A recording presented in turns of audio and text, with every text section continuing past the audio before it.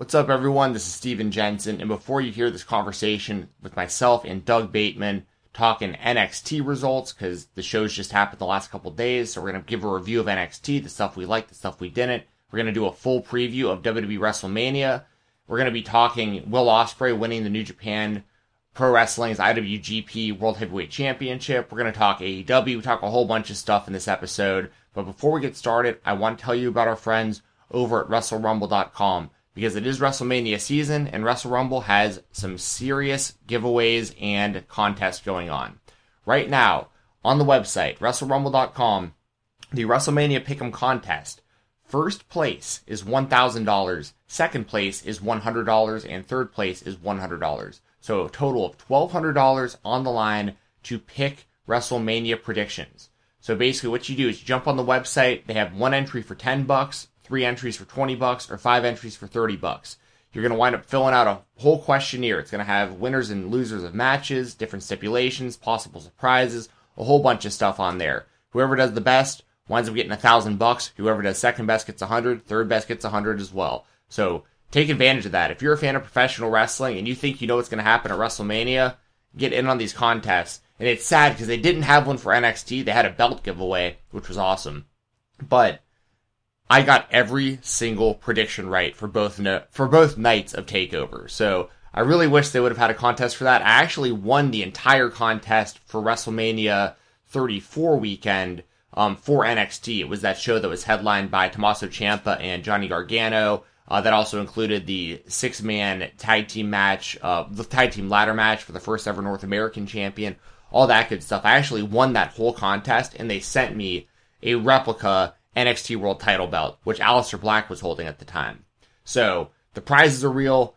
Get in on the contest, and if you know about WrestleMania and you've been paying attention to WWE, this is your year, because a lot of people like myself have been pretty disconnected from WWE as far as like Raw and SmackDown are concerned. So you know what I'm saying? Like, if you've been paying close attention, you might have a really damn good shot at winning $1,000 plus on this show. And also what they're doing on the website, they're doing a Stone Cold belt giveaway and a Legends of WrestleMania belt giveaway. Those are only $1 each. So the Stone Cold belt giveaway, the WWE just recently put out a replica. It's not even a replica. It's like a legacy title. And they've been doing it for wrestlers lately. Like Eddie Guerrero recently got one. The Undertaker recently got one. This is like a really cool looking like silver/metallic full-sized title belt, but it's completely customized for Stone Cold Steve Austin. It isn't the Smoke and Skull belt that most people remember, but it looks very similar to that. It's badass, and they've only made 500 of them, so they're limited edition. And once again, if you jump on WrestleRumble.com, $1 could win you that title belt. And the same for the next contest, only it's even crazier because they're giving away 3 title belts. Once again, there's going to be 3 winners for this, but $1 entries. So hypothetically speaking, you throw $3 in the which one was this? This was the Legends of WrestleMania belt giveaway. One person's going to win a custom WrestleMania Moments belt, which like the center plate has Daniel Bryan holding up both world titles after winning them at WrestleMania 30, and a whole bunch of other cool stuff. Like I think Steamboat and Savage are on the side plates, and Rock and Hogan are on the side plates. Really cool title belt. Someone else is going to win a Smoke and Skull championship, the Steve Austin replica title, which was what I was talking about before. Like the prize for the other contest is a totally different belt, but the Smoking Skull belt that everyone remembers is a part of this contest here. And also, someone's going to win a Brahma Bull replica title, which was never used on television, but we've seen it in the video games. It was basically The Rock's version of a Smoking Skull belt. It was the Brahma Bull belt. And all 3 of those belts are going to go to 3 different people for $1 entries. So once again, support WrestleRumble.com. Jump on there, be a part of the contest, and win a bunch of cash and prizes. So once again, WrestleRumble.com, and make sure to follow them on social media to stay up to date with all their contests and giveaways at WrestleRumble. So without further ado, kick back, relax, and enjoy this episode of me and Doug Bateman talking a whole bunch of pro wrestling.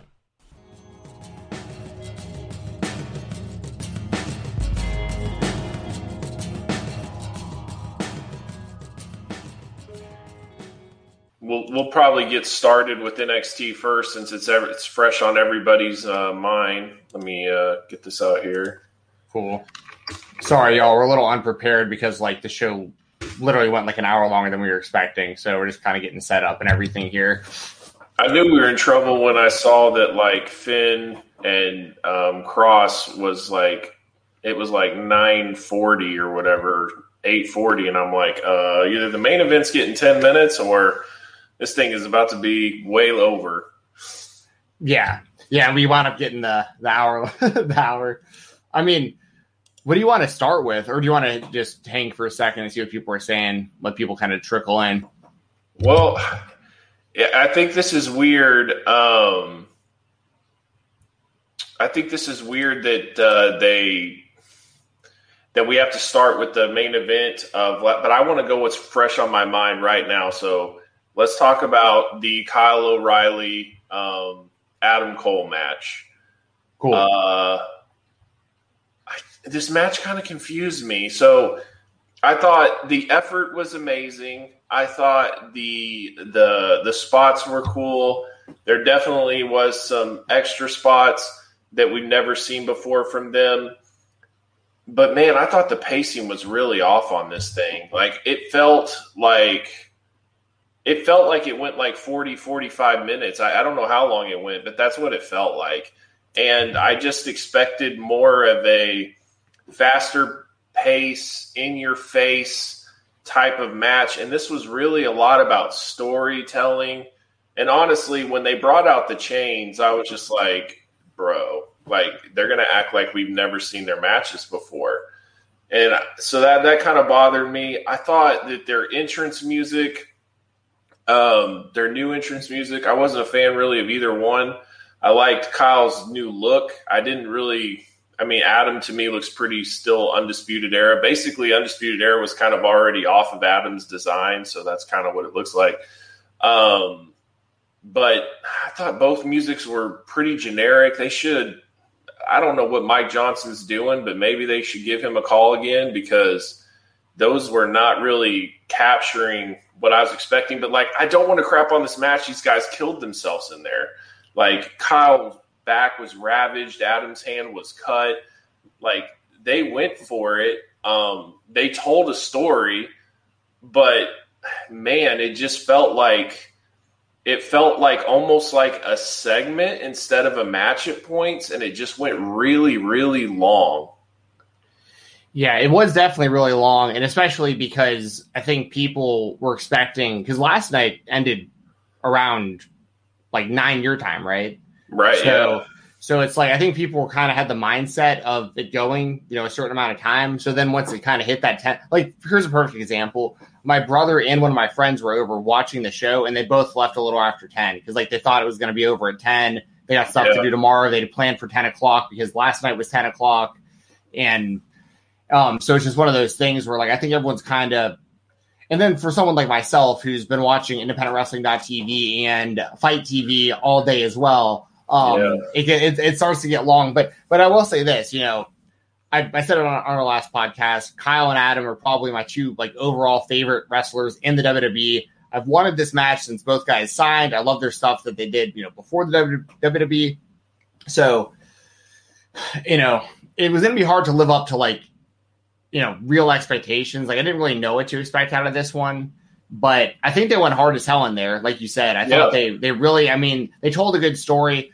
And the only real criticism I would have outside of maybe the length of just being a bit too long is that you really see, I can't like really point fingers for sure, but there seems to be kind of a pattern in certain NXT matches where it's like that Shawn Michaels influence of like the over storytelling.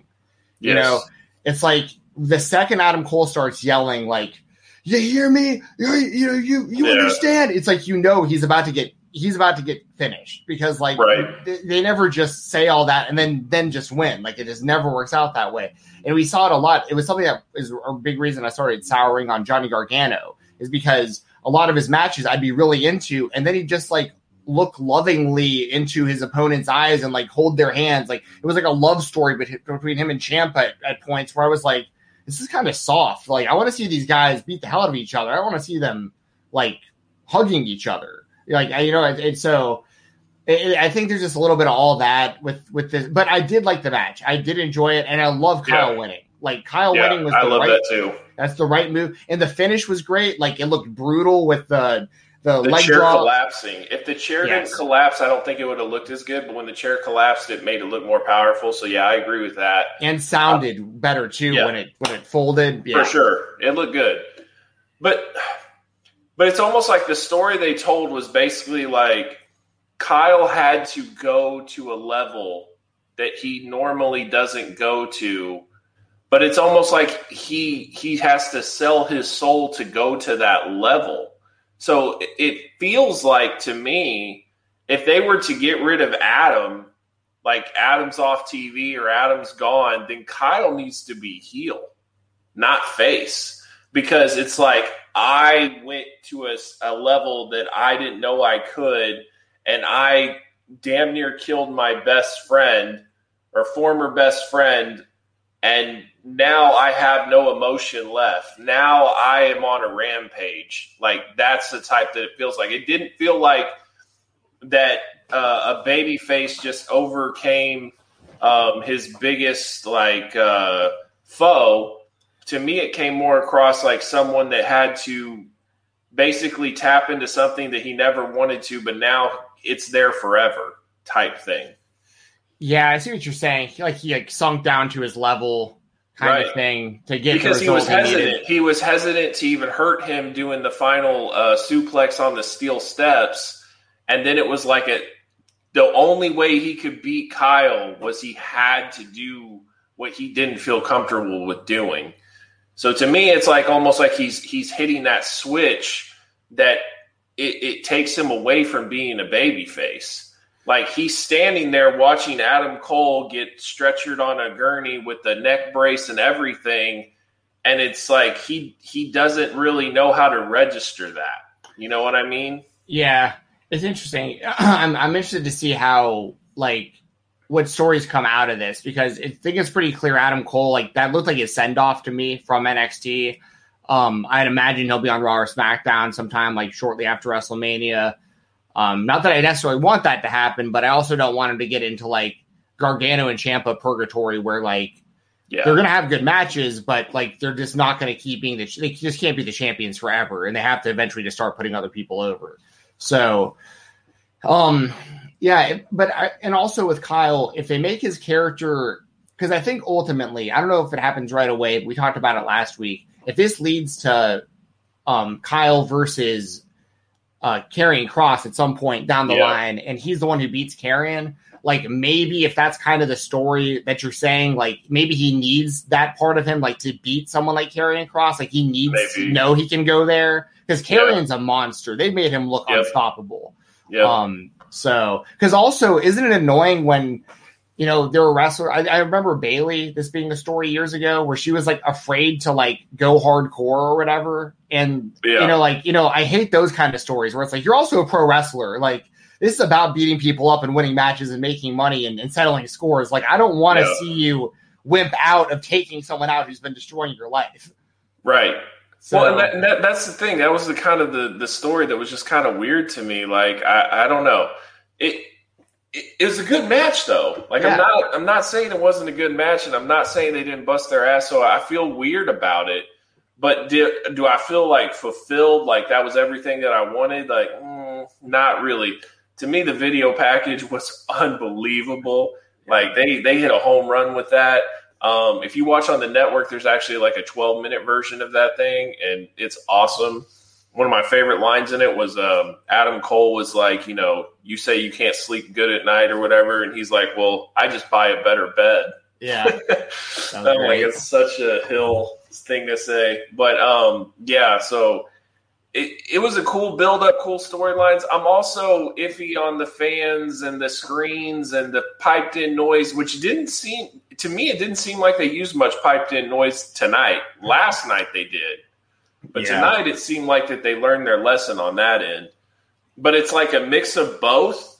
So you still feel like that you're in the dome, but there's fans too. I don't know. It was just weird to get used to. Yeah. And Kogan just made a comment. I think that's maybe what I was talking about. It was something about her like not wanting to use a Singapore can or something. We've seen that story in the past, though, is my point, is like that story of like somebody just not willing. Actually, it was the Gargano and Ciampa story. Like that was Gargano's whole thing, was he couldn't go to Gargano, he couldn't go to Ciampa's level, and he kept losing. It's almost like Shawn Michaels really has his hands on both of these feuds. Like it seems like it to me. So yeah, it's starting to look like a pattern. But yeah, like I said, it was good. The one final thing I'll say about it, like at first it felt like a PG version of Final Battle. That's really what it felt like. Kinda, you know what I mean? Way less blood. Way less blood, not as brutal, much more slower, more methodical, more talking about the story than an actual match and a fight. But then towards the end, it started to pick up with bigger spots and false finishes and things like that. So overall, I mean, I'd probably give it like an 8 out of 10 on that match. Like I thought it was a good match. It's just, I just feel like that they could have formatted it differently. You know, sure. Shawn's got to realize not everything can be Undertaker, Shawn Michaels, and not every storyline requires that. You know what I mean? I totally agree. And you have to acknowledge that, like they did, but they didn't. Like you have to understand the history of these guys. And if you're an NXT fan, you likely know what's going on, unless you just are a WWE fan that only watches NXT, like because you give it a chance because it's a WWE product. But like we've seen these guys before, we've seen these guys kill each other before. So yeah, I don't know. It was just kind of weird. I think there's gonna be a lot. I think there's gonna be a lot of mixed feelings from the fan base about it. Like, I think everyone's gonna agree that it was a good match and they went out there and worked hard as hell. But I think a lot of people are gonna also think that it was like long. So I think we're gonna see a lot of that. Yeah. So what did you think of Finn and Cross? I thought it was really good. You know, like for what I actually expected it to be shorter, to be honest, because I just know how much of a monster they're trying to make Karrion Kross out to be. So like, and he's a good choice. Like, I mean, he checks every box that WWE's looking for. So, you know, and also the only thing that concerns me is like whenever they put big production into these guys, when they start to not get as pushed, the production kind of goes away. Yeah. And then it just kind of like falls flat. You know what I mean? Like you can only do this for so long. So that's my, like, you know, like your Aleister Blacks, right? Like he's this huge entrance, the whole thing. And then after a while, it's just kind of like, all right, just come out to your music, whatever, you know? That's very true. They do that with a lot of people, almost everybody. And I really don't like, I haven't ever, and I still don't like Scarlett lip syncing the entrance. I just think it looks cheesy. But if they change that, and it was just, because I think the pairing of him and her looks awesome. Like the two of them together is like a great visual. But if his entrance just started where like the music just picks up and like the strobes are going and the red lighting and stuff, and he's just standing there like next to her, I think that does more for him than her coming out and like pretending to sing the song before he comes out. So yeah, I do like though that it goes black to white to color when the music hits. I think that's dope. They do a good job on that. So I mean. And I don't know what you do with Finn. Like, does he want to go back to the WWE? Does he want to stay in NXT? Like, I don't understand what you do there. And with Cross, like, he seems destined to go to the WWE soon. So I just don't know the path of him being champion and how long he stays there and all that. Like, to me, NXT, like the younger stars aren't really there anymore. Like the ones that are the more up and coming that really get you going, they're more of the, I don't know how you say it, but more the lower end indie guy or the more developmental type. Cause like, let's say, like, I mean, like when they signed Kevin Steen and Adam Cole and Kyle O'Reilly and Roderick Strong, like, and Kenta and Finn and Pac, like, and Sami Zayn, like these were huge names in the independents. We're getting to the point now where like a Shane Strickland, I mean, yes, he's good, don't get me wrong, but these aren't the same type of names. And if you lose Adam Cole, if you lose Finn, I don't know if NXT can really like carry that brand without those guys. Yeah, I don't know how they're gonna do it. That's a whole, like, I do a whole podcast on just that, because like so much of that has to do with the progression of these guys and girls in the indies now. Things are just happening so much faster for them than it used to be. So like someone like Blake Christian, for instance, who was, a security guard tonight in the main event, he's one of the most entertaining in-ring guys in the world, in my opinion. Right. But his run at like the quote unquote top of the indies was very, very short, because the WWE went on a hiring spree, and they picked up, Alex Zane, Ben Carter, like all these guys are kind of in the same boat where they're Christian Casanova, like all these guys are getting signed. And I think they definitely have the talent to be where they're going, but they didn't have like the 5-10 years of like being big time indie names and have like this, because part of it was a lot of these guys had so much fan support because they were the indie darlings that WWE didn't want. So like we were behind them because we're like, you know what, if you don't want them, we don't know why, because they're more entertaining than the guys you're putting on the show. And we were going out there supporting the Davey Richards of the world. You know what I mean? So it's like, so I think that's a big part of it too. Like it all just moves so much faster. And I think the indies are good, because I think the next generation is ready too. Like there's a lot of talent, I think, on the undercard of the indies now that's ready to take those main spots if it just keeps moving quickly. But I think that's what we're seeing. And I think that's why we're going to get that Evolve show for NXT also, to introduce probably people like, Blake Christian, who didn't have a lot of time on the indies, before he gets to NXT or something like that. Yeah. Like Adam Cole has been in the business for 13 years. You know what I mean? Yeah. Like it's either it's time to put him on the WWE major brand, or like he can't stay in NXT. You know what I mean? Like at some point you've got to go on and move him up. And like I said, I feel like part of me feels like that they're really about to start the movement of NXT being the developmental system again. And not being advertised as a third brand anymore, because I think that's one of the big reasons why they're changing people's names, is because they want their own creations, and they're not willing to get buzz by taking people and using those names to put on their program. And so I think from here on out, I don't care who they sign, they're changing their name. I think it's going to happen to most of them. And AEW played a big part in that too, because there was that span where they were letting people keep their names. And then once AEW came around, but I mean, every now and then, like, it's a good example. Like Kurt Stallion kept his name from the indies, and he's on 205 Live. And like, I don't know why. I mean, like it was his name on the indies. I'm sure he either owns the name or he sold it to the WWE. I don't know. Yeah. But it's, it's weird how they kind of pick and choose who gets to keep them and who doesn't. But I'm with you. I think 99% of the people that get signed going forward, they'll change their name because they want the rights to their likenesses. Yeah.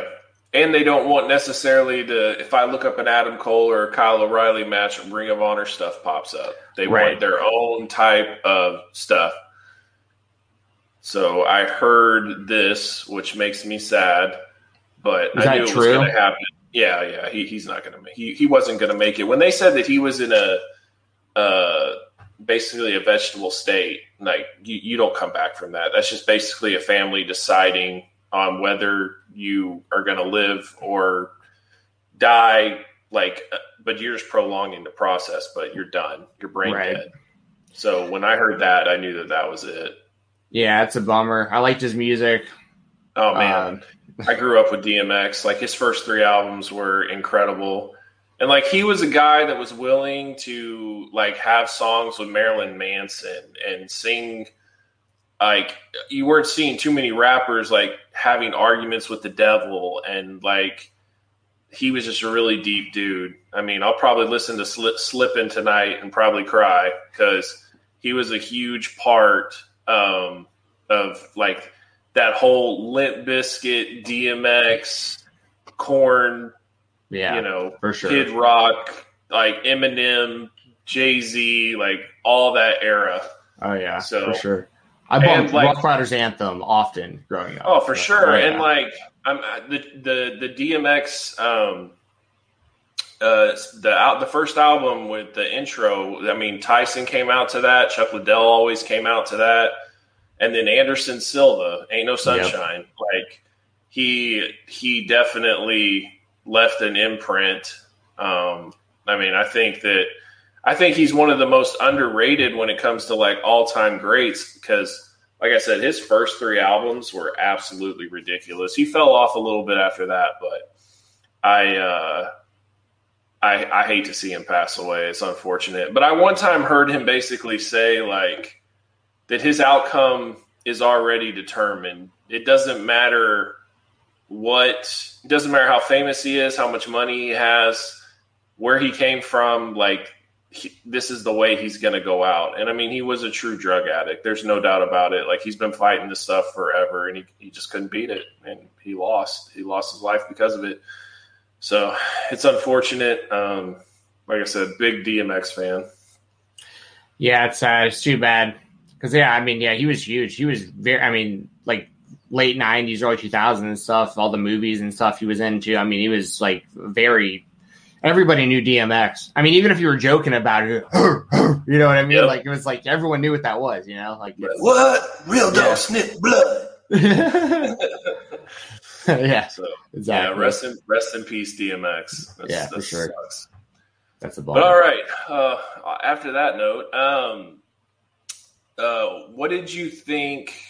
So, anyways, about Cross, the where I thought they should have finished it to make him look like a real killer is when he was elbowing Finn in the back of the head and everything. I think Finn just shouldn't have got up. I think he should have just been out cold. They raised his hand. And that's it. Like, I don't think he should have continued after that. That would have made him look like an absolute killer. So, I agree. He looked like he was out. And what I like that they didn't do the thing they normally do with these kind of NXT matches where someone's knocked out and the referee like separates the wrestlers and like checks on the person who's out cold. I'm always like, if you have to be checking, shouldn't that person just have lost? Like they're out. It's over. You know, like why is the referee checking to make sure they're okay before this person attacks them?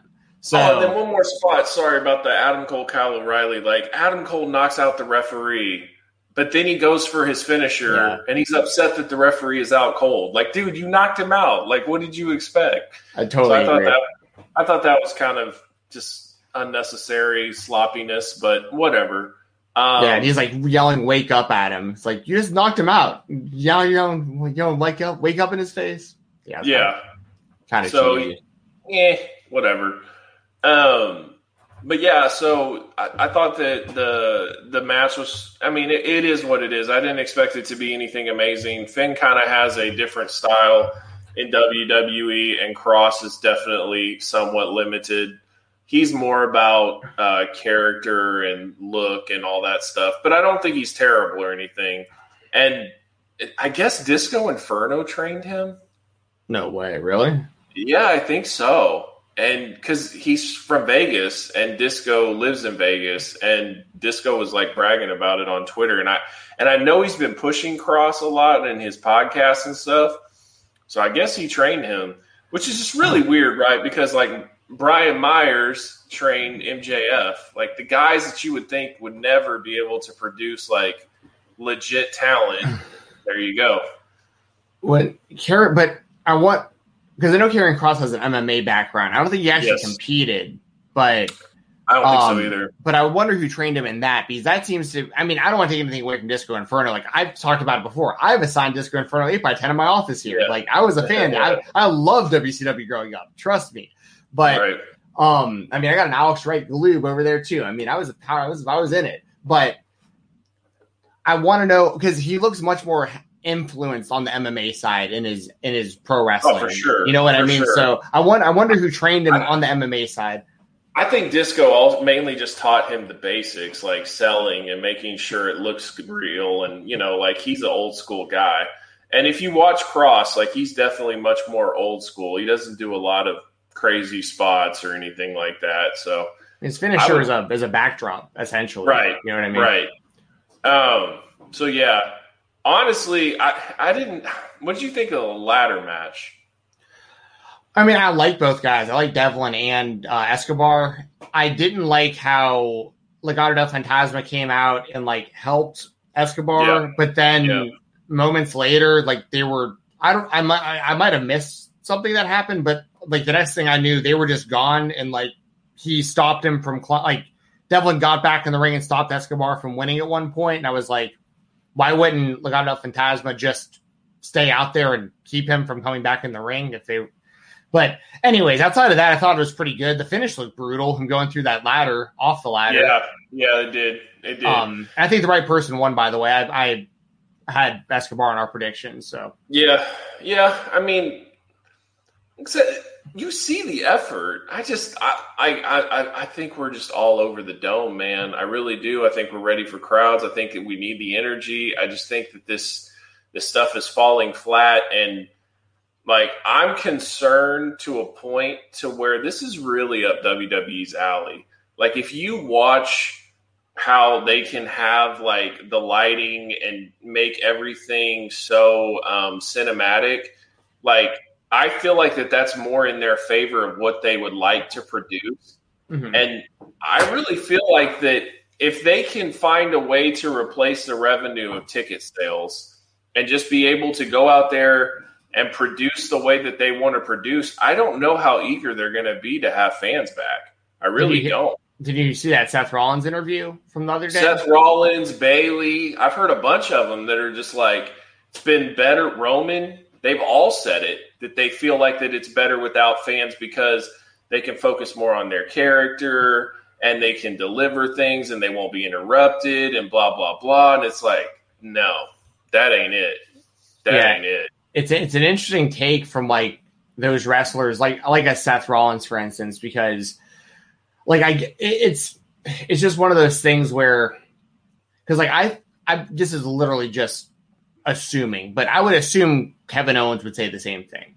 I would assume, you know what I mean? I think at a certain point, if you're a big enough fan of the company and you like working there enough and you feel comfortable, you're just brainwashing isn't the right word, but it's like I think they just get really disconnected from what it was like when they were fans before they got into it. Like it's a perfect example of like seeing how the meat is made. You know what I mean? Like they know too much about the process. They're a part of it, and they're just, you know what I mean? Like they don't care what I think anymore, because like they're so in it that it just, my opinion, just doesn't matter anymore to them. And I can't like really blame them for that, because they have great careers and they're making great money and they get to be quote unquote pro wrestlers. They're going to be sports entertainers for a living. But it does kind of suck to know that they had to have kind of forgotten what it was like, because so many of these performers we were talking about were the ones that were the fans in the crowd making noise and cheering and booing the people that they liked growing up. And now they're more concerned about, you know, fans not quote unquote hijacking a storyline or a show and having to change course. But isn't that the whole point of pro wrestling, is like you do things based on the fan reaction? Like that's what makes it fun for everybody. But WWE's completely forgot that. But hold on. Is that what the WWE wants though? No, I'm saying no, they don't. Right. They're becoming very corporate, from the Peacock crap to like not having fans to finding ways to go around that and still being able to make money, still being able to sign TV contracts and all that stuff. Like, it concerns me, because I do feel like whoever is running a wrestling show that allows fans, that's a huge advantage for that show. And I feel like that's one of the main reasons why they still would do that. But man, honestly, like if they were the only show in town, I don't know if they would bring fans back, because then whoever's a heel is a heel. Right. You can't change that. Whoever's a face is a face. You know, you can't change that. But I feel like that takes so much of the emotion out of pro wrestling. But I don't think that bothers them. I think that they want to be able to tell, because what do they say all the time? We tell stories. Well, what better way to tell stories than to not have any fans, to be able to control. And like, one thing I didn't like in the Adam Cole match and Adam Cole and Kyle O'Reilly is they piped in the audio when they were sitting in the chairs to make sure you heard what they were saying. So that's what I said. It feels almost like it's a segment. It feels almost like it's a promo than necessarily a match. And it like takes you out of it a little bit. So I don't know. It's just something I've thought about. Like, do they really want fans back? Because to me, Vince would have been a Dana White back in the day and been like, we're selling the place out. And now it's more like, you can delete this from Peacock and you can do this. And how much are you paying me for this? Okay, we'll do this. Like, it just seems like they're kind of selling out. Well, they're absolutely selling out. I mean, that's they've been selling out. Like, this is just another example of them selling out. But I almost felt like that they just did what they wanted because it was Vince's vision. But I feel like they're now becoming way more corporate. Bro, when they started going to Saudi Arabia during all that stuff, I lost a lot of faith in that company. When they started, it is about the bag. It is not about anything other than making money. All those banned words that you can't say anymore. The word wrestling, I'm pretty sure is on the list. I could be wrong, but it's like really common words that you'd hear in combat sports or that you'd hear. It's so bizarre. And the thing is, I do agree 100% with what you're saying about they can control their own narrative by not having fans. But at the same time, once again, this is a company that can't create stars. They would have never created Stone Cold Steve Austin if it wasn't the fans getting behind Steve Austin. He was a 100%. Heel, and they never changed his character. He was never a babyface. He just fought bad guys. And that was the character. But if the crowd would have never relayed that to the WWE via the live audience, they would not have known to have him starting to fight bad guys. And all of a sudden you're making more money and more people are watching than ever, but you wouldn't have known that the fans liked him. You would have just been pushing. It would have been him as the ringmaster out there, because it doesn't matter what the fans think. It's just whatever story they're trying to tell. And I get what you're saying, but now I don't know if that's necessarily the goal anymore, as the money's already made. Right. The TV contracts are signed. The network deal is signed. You're already getting the money. So what is the incentive of really pushing and trying to get more popular and bigger and all that stuff? True. That's what concerns me. Yeah, but I think we've been trending that way for a really long time because and once again, I fully agree with you, because I've also said for quite a while that from the fans' perspective, we want stars. When you see, when John Cena comes back to the show, he feels like a significantly larger star than anybody else they have. It's not even close. Yes. And, and from a fan standpoint, we want stars. But I don't think the WWE wants stars that outgrow their brand. And that's what they're afraid of.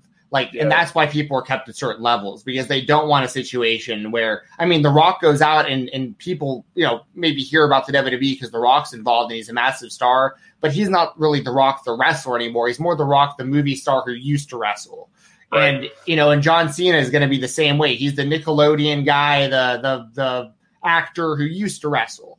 It isn't really direct publicity for the WWE. Even when Hulk Hogan was with Impact, it was he didn't even mention the company and stuff. It was it was really weird. He was the name Hulk Hogan was so much bigger than the name TNA. So it's these kind of scenarios where the WWE doesn't want that, because I think they want stars because they want to make money, because they want to be able to sign these giant TV deals and sell the network and all that kind of stuff. But they don't want it at a level to where these people realize they don't need the WWE anymore, and they go off and be major stars on their own without the company. And I think that's just where we're at, because, you can look at a lot of examples of it, but I think Roman Reigns is the best. I think he's doing a really good job now, but we saw years and years of this example. They didn't listen to the fans at all and just went with what they thought they should just be doing. Let's make this happen year after year after year, and people just kept rejecting. Yeah. And it didn't matter what we thought. They didn't care. It just, that was, they had their mind made up. That was their guy. But I don't know. And this is why, I brought this up. I think we were off camera, but the Daniel Bryan thing, I feel like Daniel Bryan, when they gave in to the fans about Daniel Bryan, it set the precedent that the fans determine everything that happens in the show.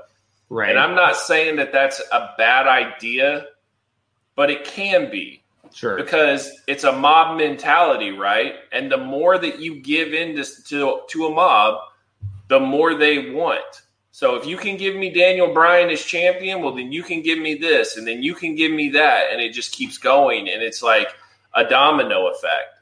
And I think at some point, I really feel like the failed Roman experiment, whatever you want to call it, I really feel like that was the tipping point for them to where they were just like, screw you. You guys have ruined our show. We can't get anybody over.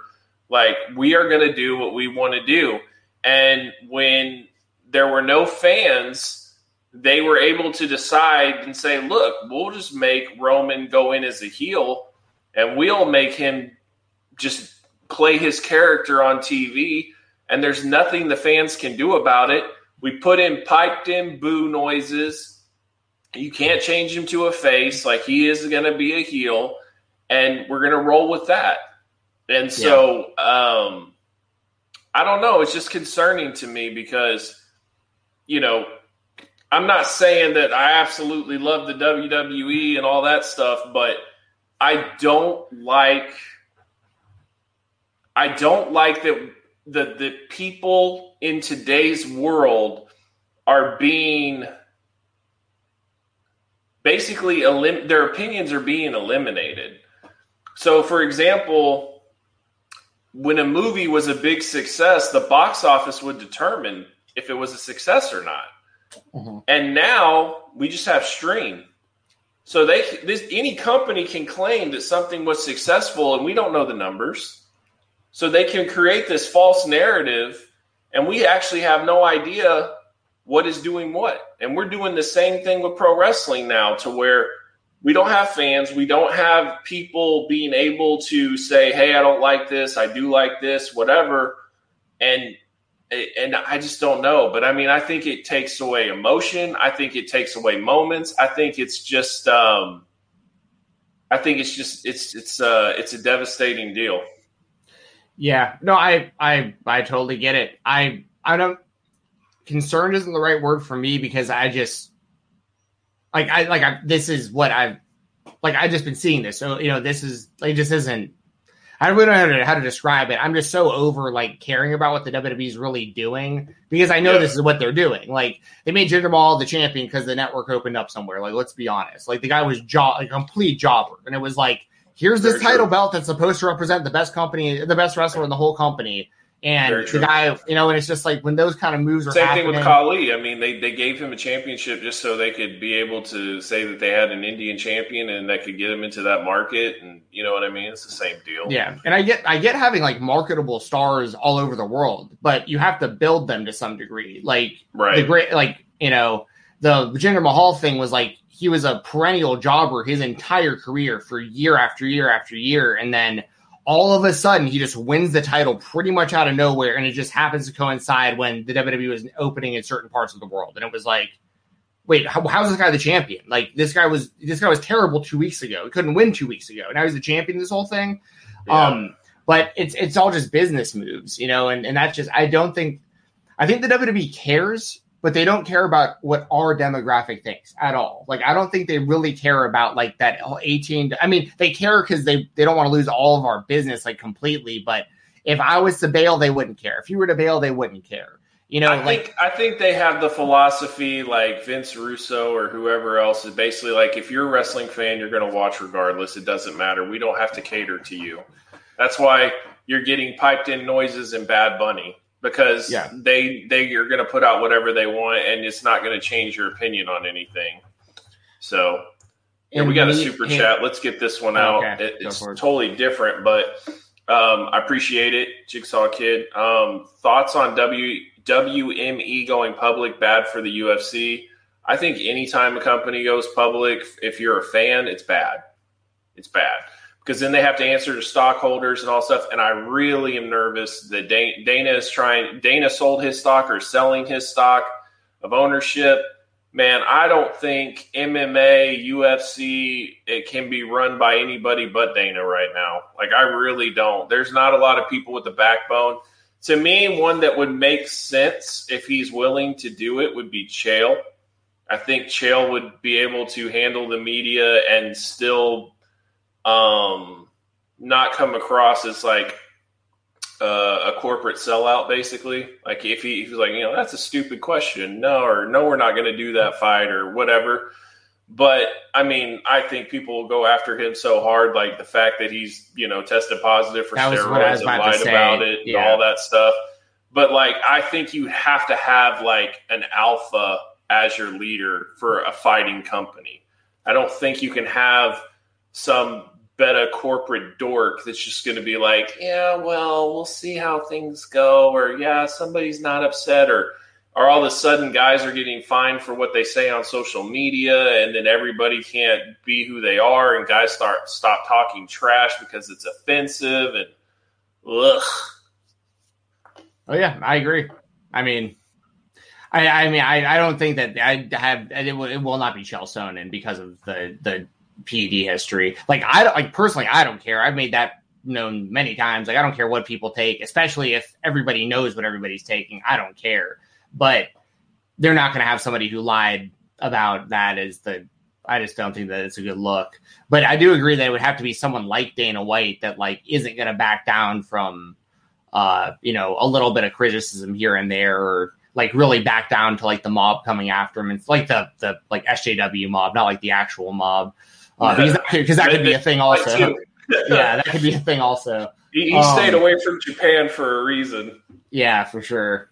Yeah, like literally, like they were going to run Pride themselves, and they were like, "Yep, never mind." It's like, the Yakuza actually runs Pride. Okay, well, I'm out.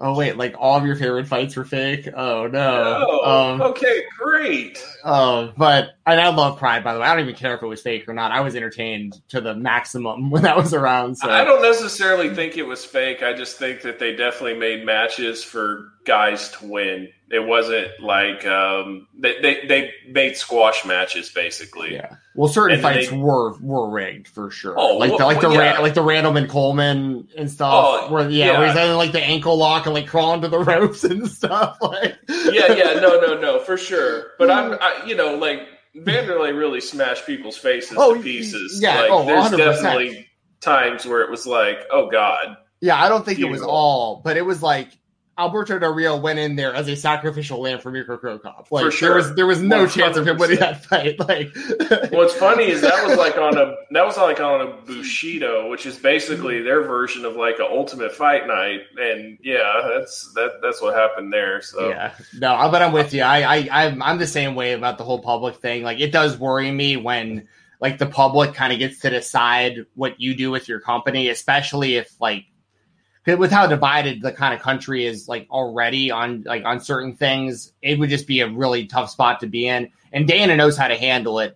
But I also remember when they sold the company, I think he was only on like a 7-year deal or something. So that's probably why, these things are probably starting to happen, because I think Dana's goal was to get the UFC to become profitable. And once that happens, then he can bounce. And so, because they took a huge loan to pay for the UFC. So, what would be great is if they could somehow convince Lorenzo to do it. Oh yeah, that would be great. That would be, the fighters would love it. And Lorenzo definitely is not as aggressive as Dana, but I still don't think he would get pushed around either. No, he was going hard at like the coronary unions back in the day when they were having those issues, like getting to New York and stuff. I mean, he was, I think Lorenzo's like the kind of hidden MVP of like a lot of what goes on in the UFC. Like, there's a lot of fighters who refuse to take fights and stuff, or like they're having a problem with Dana, and Dana will, like, even though Lorenzo isn't even, I mean, I think he still owns like a small percentage or something, but he's not even a part of it anymore. I think Lorenzo's his like secret weapon. Like, Khabib's like, no Dana, and he's like, okay, I'm gonna call Lorenzo. You know what I mean? Exactly. I've heard fighters take short notice fights like fairly recently, where it's like they're on the fence, then Lorenzo gives them a call, and like they wind up taking the short notice fight. Well, and if you notice too, like whenever like a guy wins a fight, like a big name, they always thank Lorenzo. He's not even in it, and they're like, I want to thank Lorenzo and Dana. And they don't even bring up the owner or anything. You know what I mean? So For sure. Oh, David, yeah. hey, Dave, I saw you just sent that super chat. Did you have a question on any comments there? Because we can like answer something if you didn't attach anything to that. Yeah, for sure. And Manib, just really quickly, the Ginger thing you said, I agree that he wasn't like the worst champion of all time, like during his run, but the build, like that's what I have a problem with, is somebody going from a jobber to the champion.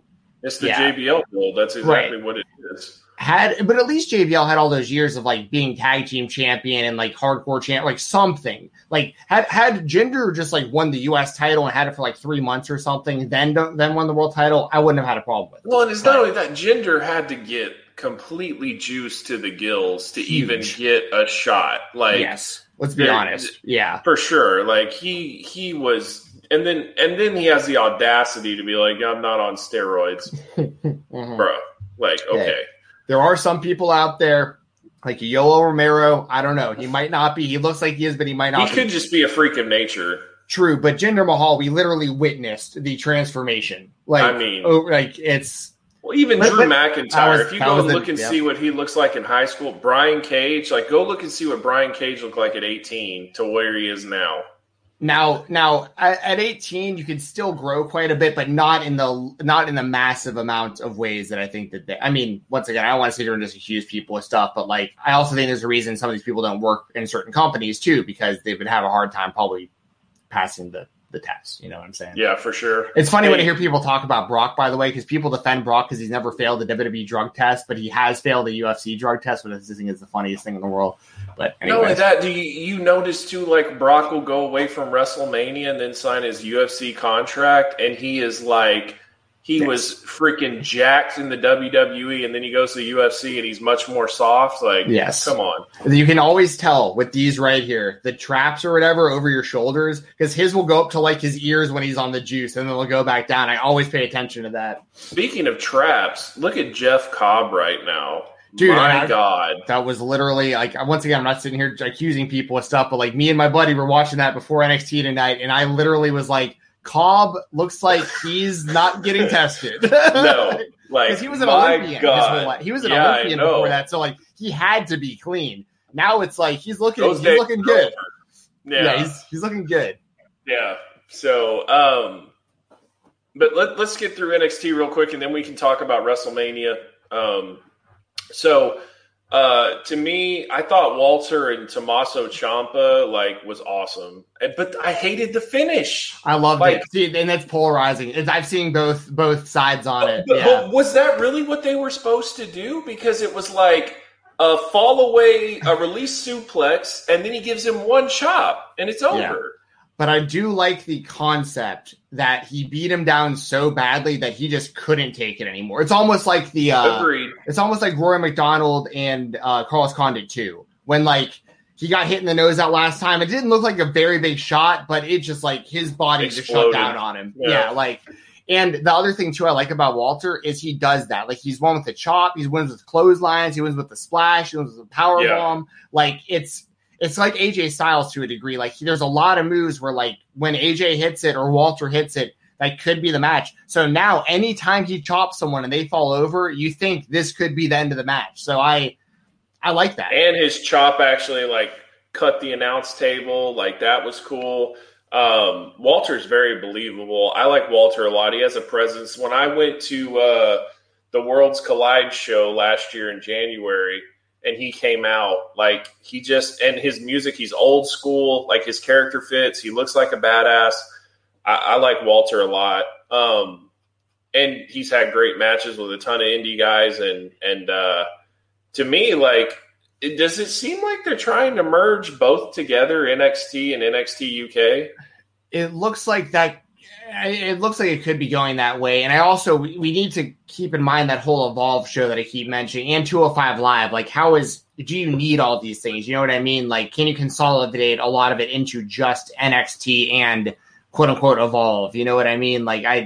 So I could see, because they were also treading that way too, where before the pandemic, Finn was feuding with Walter and he was going to be wrestling him for the NXT UK championship. So imagine if Finn Balor would have won that. I mean, I think they should have kept the belt on Walter, but if Finn won that belt, hypothetically speaking, I doubt he would have only worked in the UK. So maybe there has been plans for something like that. Okay. Yeah, that's interesting. Yeah. And then I don't like Bronson Reed. I'm not a fan. I didn't like Jonah Rock in the Indies either. He's okay. But like what I hate is, like I said, it comes to stakes, right? And when it was down to him and Swerve, like I wanted Swerve to win so we get Swerve and Gargano, not Reed and Gargano. So that kind of like took the wind out of the sails when he won, but it was clear he was going to win. It was starting to be obvious. Honestly, I thought he was going to beat Gargano tonight, and that didn't happen. So I was kind of glad about that. But, yeah, that's really – the women's match was pretty good last night too. Yeah. Io Shirai kind of looks like she's leaving, which to me is a disaster waiting to happen. You really think you're going to be able to tell me that Vince McMahon knows what to do with Io Shirai? Oh, no, that's not happening. I'm just as worried as anyone. For my money, Io Shirai is the most entertaining female the WWE has on contract in any brand. Like I like her the best of any of them. So, but it's the same kind of thing with like an Adam Cole or really anyone else when it gets to this point where it's like, that's the thing about NXT, man. It's like, it's really bittersweet because it really feels like you're watching the last moment of greatness for these wrestlers that you were a lot of these wrestlers that you were a fan of before they got signed.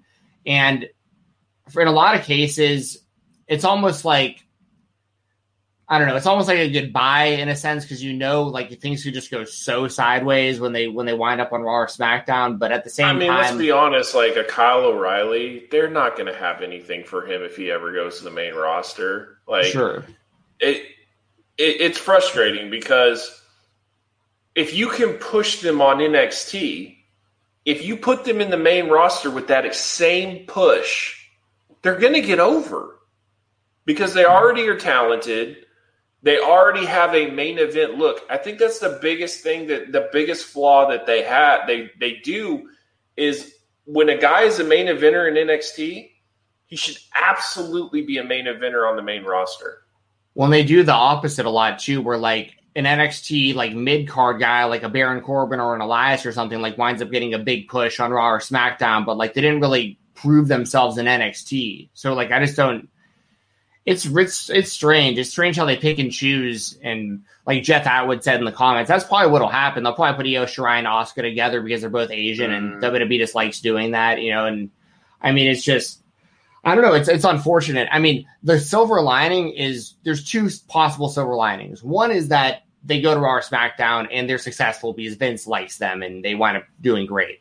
It's unlikely, but it might happen. The other silver lining is maybe they just make a whole lot of money. They don't have any good matches again for another 2 or 3 years, and then they hit the independents again, and we get them back at some point after they've made the money they wanted. So, right, but as a fan, it does suck because you want to see them succeed on Raw and SmackDown. But I'm hoping she wrestles Bayley because Bayley's not doing anything, and so I just think Bayley could welcome her in. She's a heel right now, like why not? You know what I mean? Sure, and everyone's really upset that she's not a part of WrestleMania, Bayley. Oh, I know, but like.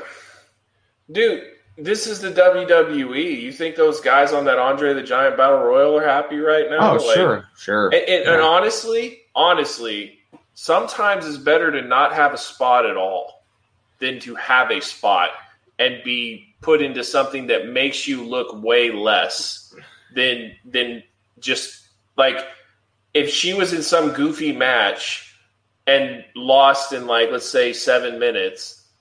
It would be better for her just to not wrestle at all. And then she faces the winner of, like, she faces Bianca or something if Bianca wins. You know what I mean? Like, yeah. Mania now is not really the end-all, be-all. It's more of just a cram fest of trying to get as many roster people on there as you can.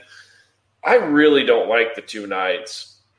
I don't like the 2 nights for NXT. I don't like the 2 nights for WrestleMania. I hope this is the end of that. I'm just not a fan. Yeah, I guess I'm indifferent to it. It doesn't really bother me one way or another because just to be honest, I'm just not that hyped up for it. I hate to sound this way, by the way. Like I'm lifelong WWE fan. Better. Well, I'm bitter to a degree, but it's also not so much of there is a little bit of bitterness for sure because I am so much of a long time fan, but like I'm not really like I don't think they're like it's like malicious against me. I just think it's that they've made their decision that they want to cater to children and the children's parents. Like I don't think that they just don't. But once again, the reason that it doesn't really like bother me is because I have so many alternatives at this point that like I watch more wrestling now than I ever have, but I watch less WWE than I ever have. You know what I mean? But there's always going to be those people I'm interested in. Like there's always going to be those O'Reillys and Adam Coles and Finn Balor's and Cody Rhodes. Well, Cody Rhodes is a bad example because he's in a company that I love. But even when he was with the WWE, I was always rooting on Cody, even when he was Stardust and getting buried. Like I'm going to always have my guys and I'm always going to follow them.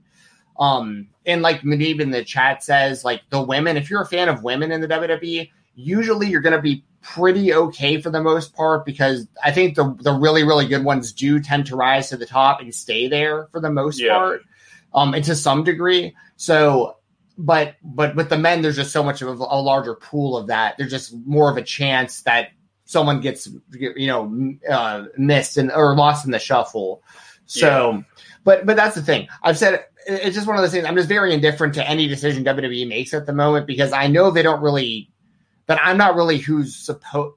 They're not really targeting me as what they're putting out there. So it's like, but I can enjoy it for what it is. Like if I'm not excited for WrestleMania on Saturday, but if Lashley and McIntyre go out there and have a banger of a match for 20 minutes or whatever, like I'll be the first to come on a podcast or whatever and give them props for having a great match. Like, I just don't have that much excitement going into it, unfortunately.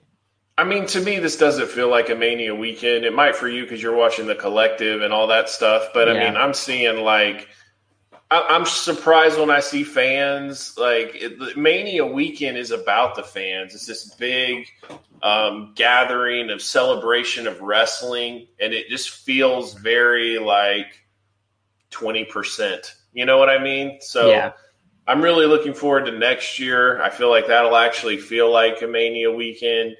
And I'm not super excited for Mania, but it'll be fun. It's going to be something to watch, and it'll be weird though. Like you're going to be able to watch UFC and Mania like back and forth live at the same time. You know what I mean? That's cool. Different. That's rare because almost all. For those of you who don't know, UFC primarily runs on Saturdays and WWE pay-per-view on Sundays. So like you usually don't get that double cross. Sometimes you get it with NXT and UFC, but right. Usually they were pretty good though. They would start pretty early, and then you could still watch the main card on UFC for sure. But it's just it doesn't feel like Mania. Like I'm not like, oh my gosh, it's WrestleMania. But I feel like next year it'll feel more like Mania. But we'll see. I don't know. Yeah. And like I said, this card feels like this card just feels so like just thrown together. Honestly, it just feels like every other WWE pay-per-view of the year. Just doesn't. It does not feel like Mania at all. And I mean, I am looking forward to seeing how many people wind up being in the crowd, and I want to hear I'm looking forward to it from that aspect, like 100%. real fans, real interaction, like real pops from the crowd. Like, I hope they don't continue to pipe stuff in because now they know how to do it to the level that they do. Because they really, I mean, realistically speaking, even if they wanted to push their own narrative with fans, they could just not show images and video of the crowd and mute the crowd like halfway, like they do with on like the network or Peacock or whatever, like old ECW footage. They can mute the background enough that you don't hear the original theme music, and they can, you know what I mean? So there's ways of, even like Goldberg and stuff, there was always ways of like manipulating how the crowd sounded. But yeah, anyway, I think I like we said, it just feels like another show, but I don't know. I mean, I guess I can pull the card up. I do have it here if you wanted to start kind of going through the shows. And I know we had some super chats too. David sent in one. He's the one that forgot to. You messed up the last one. I just generally want to know your opinions on my UK boy, Walter. And we kind of talked about it, but I think Walter's awesome. I like Walter a lot. Walter's rare in wrestling. Like he's athletic for a big guy, and he has a presence, and he can still have like a match of the year candidate. You know what I mean? With the right guy. And that's awesome. Like he's and he just has this old school look, but with almost like a new style that merges with it, and it just works. I think he's really good. But see, this is what I'm saying. You can't bring let's say you bring Walter to Raw. You can't bring Walter to Raw and make him a mid-carder. Like, do you remember Walter what they did? Has to be a main eventer. Do you remember what they did when they had Walter? No. They did. He was on like SummerSlam or Survivor Series like a year or two ago. And I'm pretty sure someone's going to need to fact check this. I could probably find it. I just can't remember the show or just look it up myself. But Walter was on like one of the 5-man teams or whatever for NXT or whatever. And he got eliminated. He got eliminated within like, he was the first one eliminated, and it was within minutes. But like, wasn't that like the super push of Keith Lee that they did nothing with?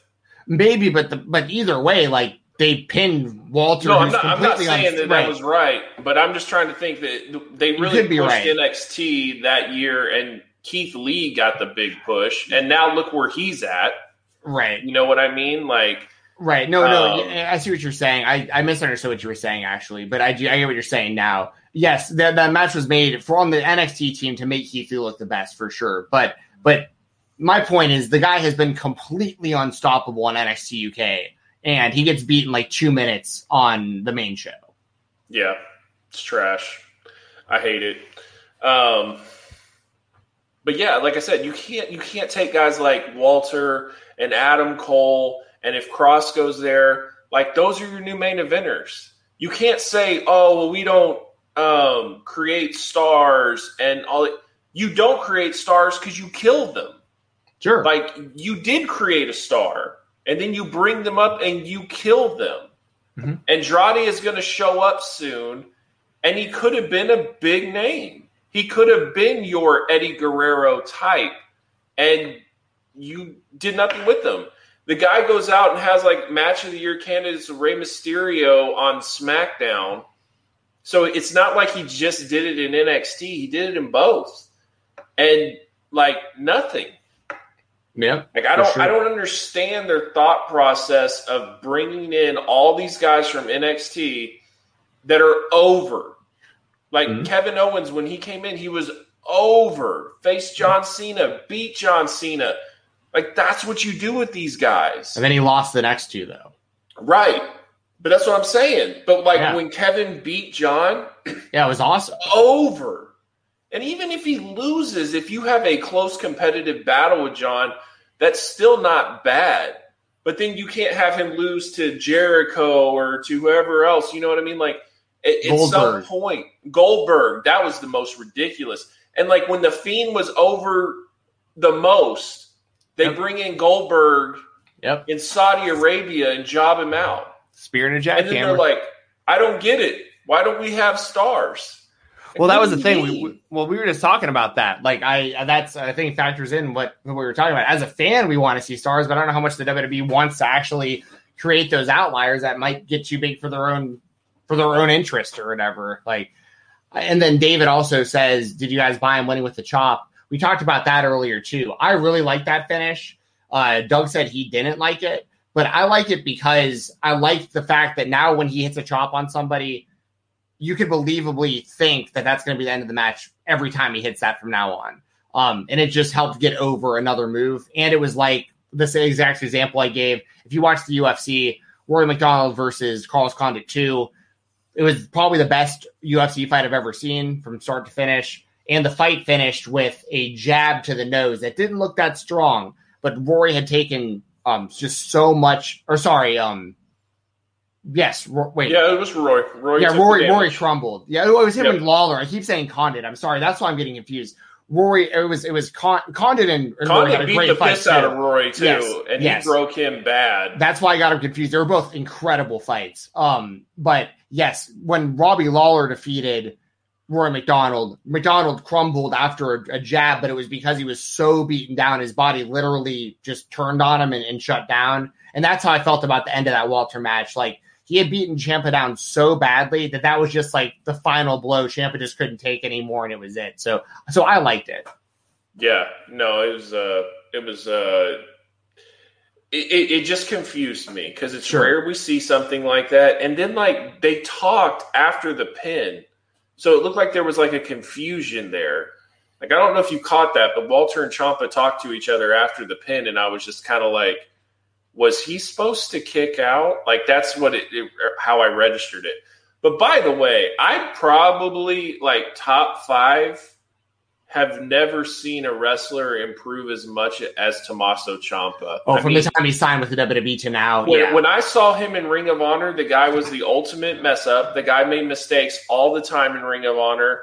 I didn't like him. By the way, he signed to Ring of Honor like 30 matches into his career, by the way. Like, super early. Like, wasn't really probably ready, but had the right connections with where he was training and stuff. Well, what's funny is I was at the last show for Ring of Honor. He Todd Sinclair, right? The referee. Yeah. He took him out, he beat him up, and then he like did the snow angels with the streamers after he left.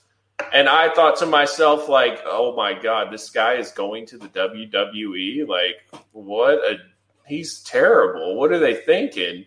And he would show up with that crazy mask and look like that helmet looking thing. Yeah. And I was just like, this guy thinks he's a badass. Almost like a gladiator type thing. Yeah. I mean, props to Tommaso Ciampa. Like, that guy, he continues to deliver at NXT takeovers all the time.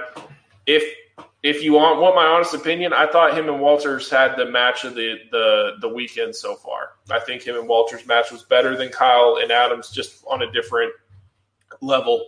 But I'm blown away by Tommaso Ciampa. I can't believe how good that guy's gotten. Yeah, I agree. I mean, he's made serious improvements. It's just. There's just a lot of red flags as far as like how much you can do with him because of his injury history and stuff. It's unfortunate. It's just the truth. Yeah. It'd be the same in any other sport where someone has multiple, ACL injuries and stuff. Like, you just have to be cautious with he's a lifetime NXT guy.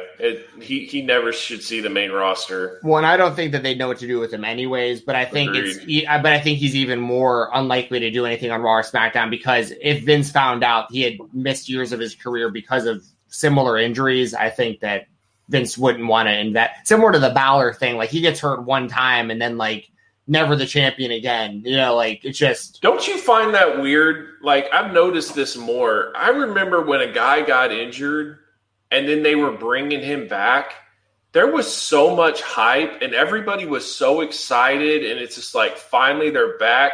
It's a beautiful day. Yeah, I mean, the Triple H thing, I remember Edge when he came back and he was all jacked. But what's crazy to me is Triple H was only gone for 8 months. And that felt like 2 years. That's why when he came out at Madison Square Garden, got that massive pop, it was like so much had happened. WCW got bought, the Alliance invasion, the whole thing. The Alliance was over at that point. The Rock came back. But the only thing that was missing was Triple H. So when he came back, it was just like this huge deal. Yeah. And now when guys come back, like, Vince treats them like dirt, and they're nowhere near as over. They don't feel as special. Like, if you were a big name and got hurt and you come back, it's rare that you get your spot back now. I mean, Dolph Ziggler, for crying out loud, that was the final straw for him. Like, he had become champion, he gets a concussion. That's it, Yeah, for sure. But to be fair, for like Dolph Ziggler, for instance, I think he was a guy that, he used to be really public about how kind of unhappy he was with his spot in the company.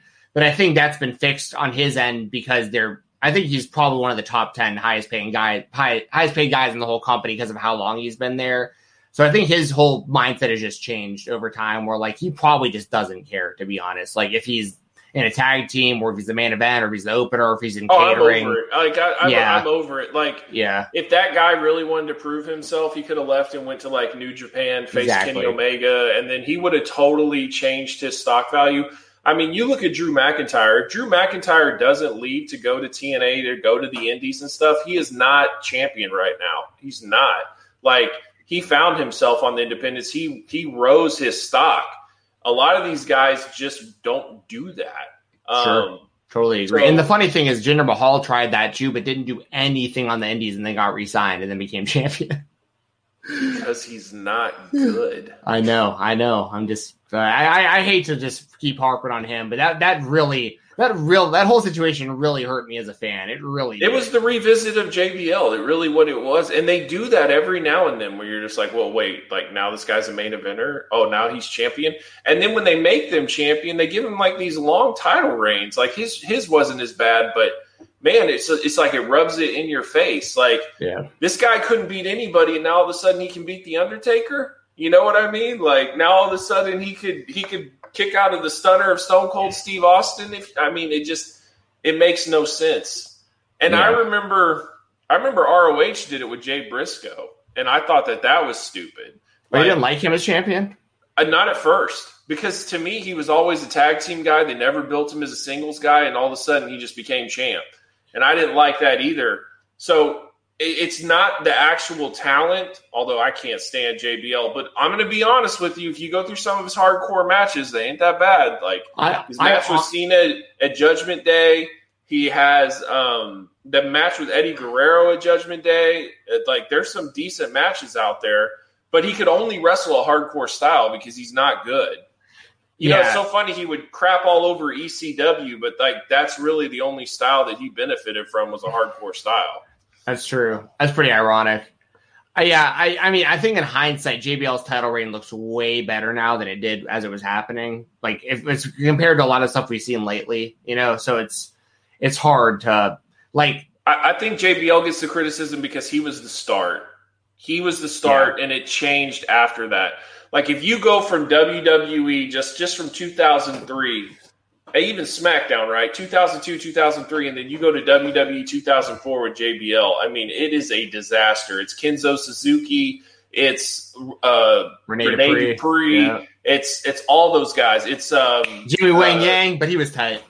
Yeah, he was okay. It's got the white Undertaker looking guy. Mordecai, like just all that, just trash. And it was all at the same time. You know what I mean? Remember those guys, Luther Reigns and Reigns. What about the Heidenreich? Yep, Heidenreich getting something going on in the shower with him and Michael Cole or whatever. Oh my god! Oh, there was some Snitsky. There was some real gems in that whole the Basham. Oh, the Orlando Jordan. What do they call it? Like, it was like the Dick twins or whatever. The Shane twins.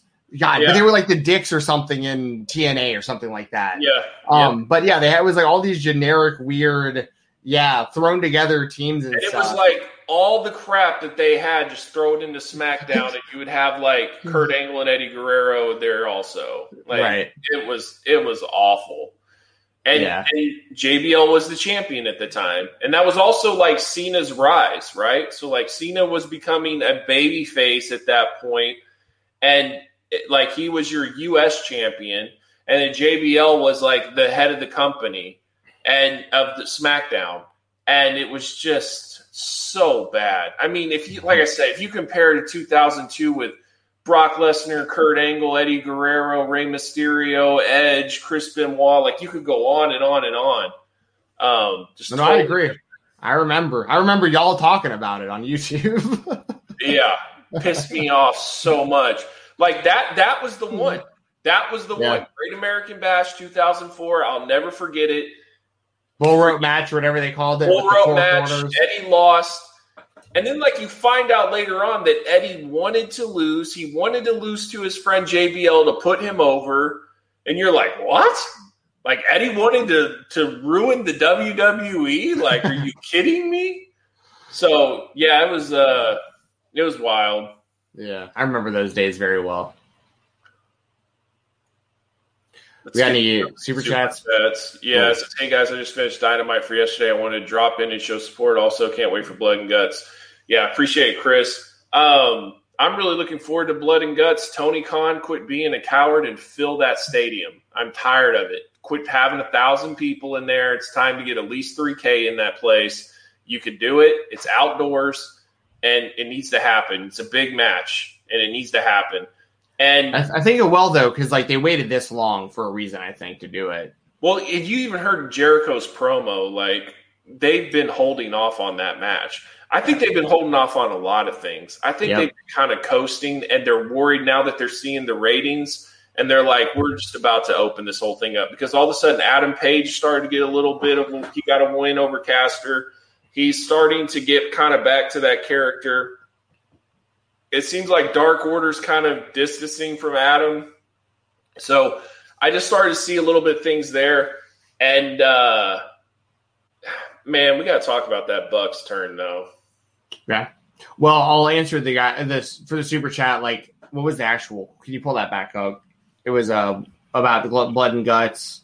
He just said he can't wait. Oh, just can't wait for it. Okay, gotcha. Yeah. I agree. I think it'll be great. Trying to think, there was something I was going to say about it, but you probably covered it. How about Jericho?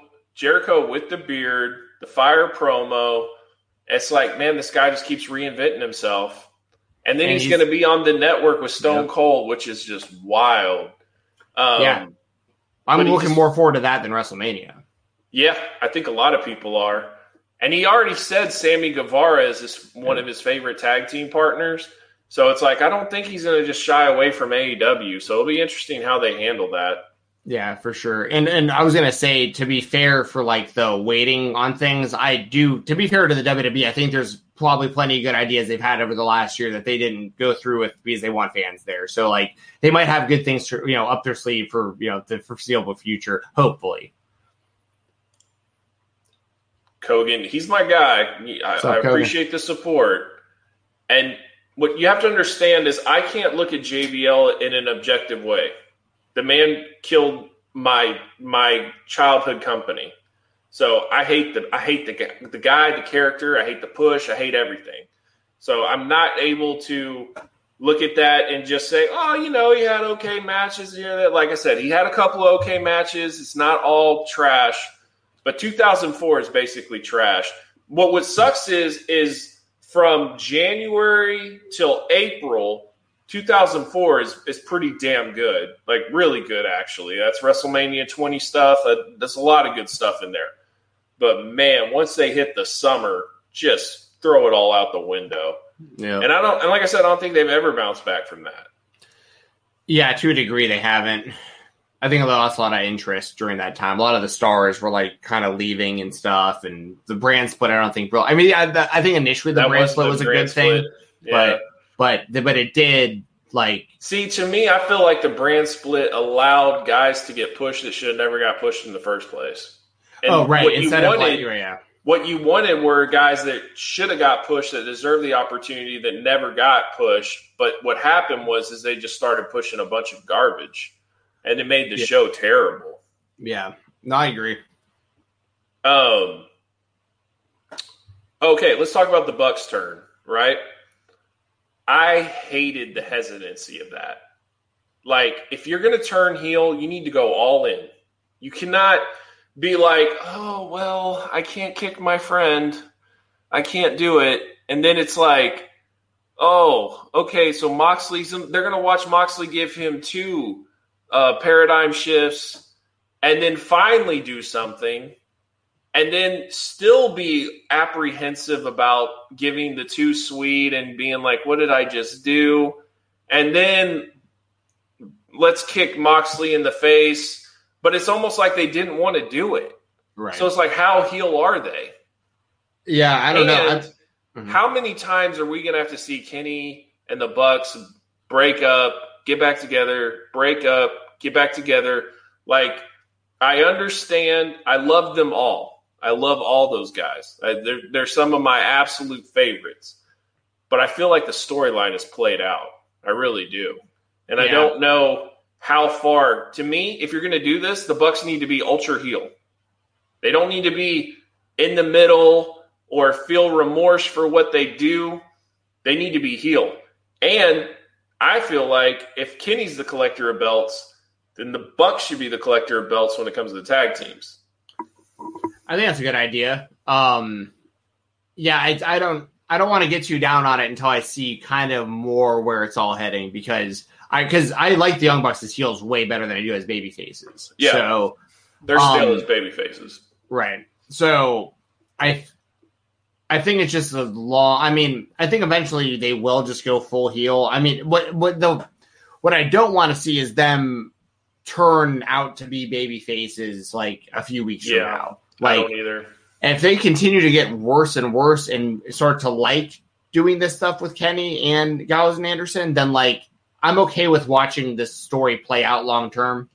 But no, I'm with you. Like it was strange how it all played out on Dynamite because of what you said. Where like, you know, they were fighting the whole time and they were watching Kenny get beat up, and then like all of a sudden, like I'm totally with you. I get it. It did come off a little weird, but I was happy to see that the end result was them all together because I do think it's the right move to have all five of them together as a group, but they just need to figure out.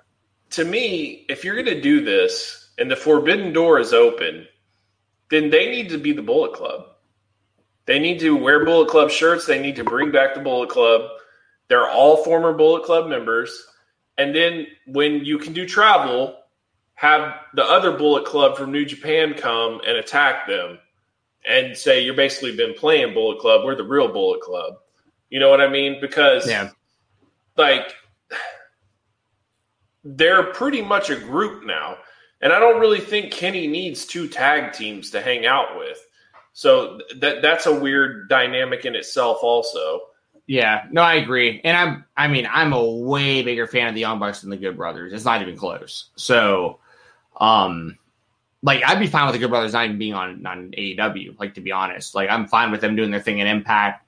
It just is what it is for that. I don't know. I think it's cool for certain moments, right? But I don't need to see them every Dynamite. I don't. And I don't think Kenny needs them. But, like, big matches, a certain occasion, yeah. And it also makes sense for Kenny to tag with them when he goes to Impact, right? Like, those are his former friends. Yeah. Whatever. But, like, I honestly think it's far more impactful for Kenny and the Bucks to come out than Kenny and the Good Brothers to come out. Oh, yeah, for sure. No, I totally agree with that. And I've also never been the biggest Good Brothers fan just to begin with. Like, I think both guys are good guys, but like all the cock talk and stuff is like it's just getting really, really played out and not funny. And like how many Good Brother matches have you seen? Like how many good Brother matches have you seen? Exactly. I've always thought that they were overrated in the ring. They're a team that like I legitimately think that WWE only signed because of the buzz that the name they had created in Japan. But like, you know, I feel bad that they got released after, you know, the circumstances suck because they had signed those deals and like they had given up other deals to stay there and they got fired and the whole like that really sucks for them. I don't like that for them, but I don't think that they've ever been that great to begin with. If I'm being totally honest, like I think Carl Anderson as a singles wrestler has moments that I could, you know, but Gallows I think is very generic, very generic. Yeah, you could put him in that same list of the guys we were talking about before. Like, I don't think he's much better than like a Snitsky or a Heidenreich, if I'm being totally honest.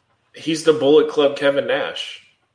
Well, the Bullet Club Kevin Nash was supposed to be Cody Hall, and he couldn't, for whatever reason, stay on people's good terms. Well, he also got injured. He got like broke his neck in New Japan or something like that. That's true too. Thank you for bringing that up because I did forget about that. But I mean, that's a very good point. But you know what I mean? Like I remember those days when they were carrying Nick. He was carrying Nick Jackson out on shoulders for his matches and stuff, and like it looked like he was going to be their big heater, and him and Fale at the time. But yeah, anyway, I'm totally with you. I think we're all on the same page with all this stuff. But what I am excited about, Wednesday Night Wars is dead. It's over with. So now we have AEW on its own night. We have NXT on its own night.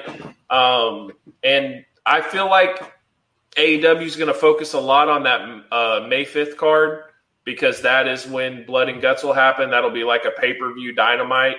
and then we'll be pretty close to double or nothing. And then I think things will kind of calm down where it won't be as scattered and not have so much stuff going on. And so I think May will really be a good month for AEW.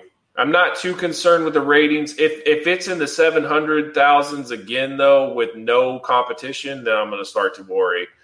But and what is this like? I keep seeing this, but they keep saying that AEW is losing female viewers because of too much blood. Do you think that is true? That would be. So I haven't heard this, and I don't want to. I want to be careful. I want to be okay. Hey, here I love Dave Meltzer, but he's very hot and cold on being correct. I'd have to really. I don't know if I want to give a real answer on that. The only reason I'll give you my initial thoughts, but like I don't want to say something out like that is taken the wrong way. Personally, I just think it's ridiculous. I think if you're a fan of AEW, blood is not going to make you not want to watch the match. Like I don't buy that. Yeah. So, the way I feel about it is that, like, what more could really be done to be trying to appeal to everybody? You know what I'm saying? Like, I agree with that. So if you like, you just can't be concerned. If you're AEW, you just can't be concerned about stuff like that. And it isn't that I don't want there to be female fans. I want there to be female fans, as many female fans as possible. But I don't want it to be at the expense of, like, because the stuff that they're doing, I like, and I want to watch the show. And if they stop doing the stuff that I like to cater people who don't like it, but those people, and once again, not all of them, but a lot of the people that have a lot of problems with the things they see on wrestling are newer fans.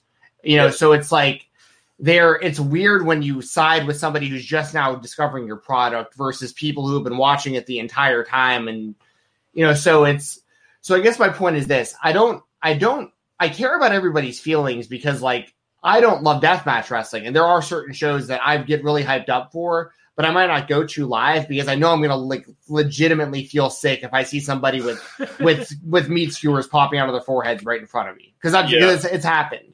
Yeah. There have been times I've seen people get thumbtacks to bare feet 3 feet away from me and, like, almost thrown up because it's just such a shock of what you're seeing in front of you.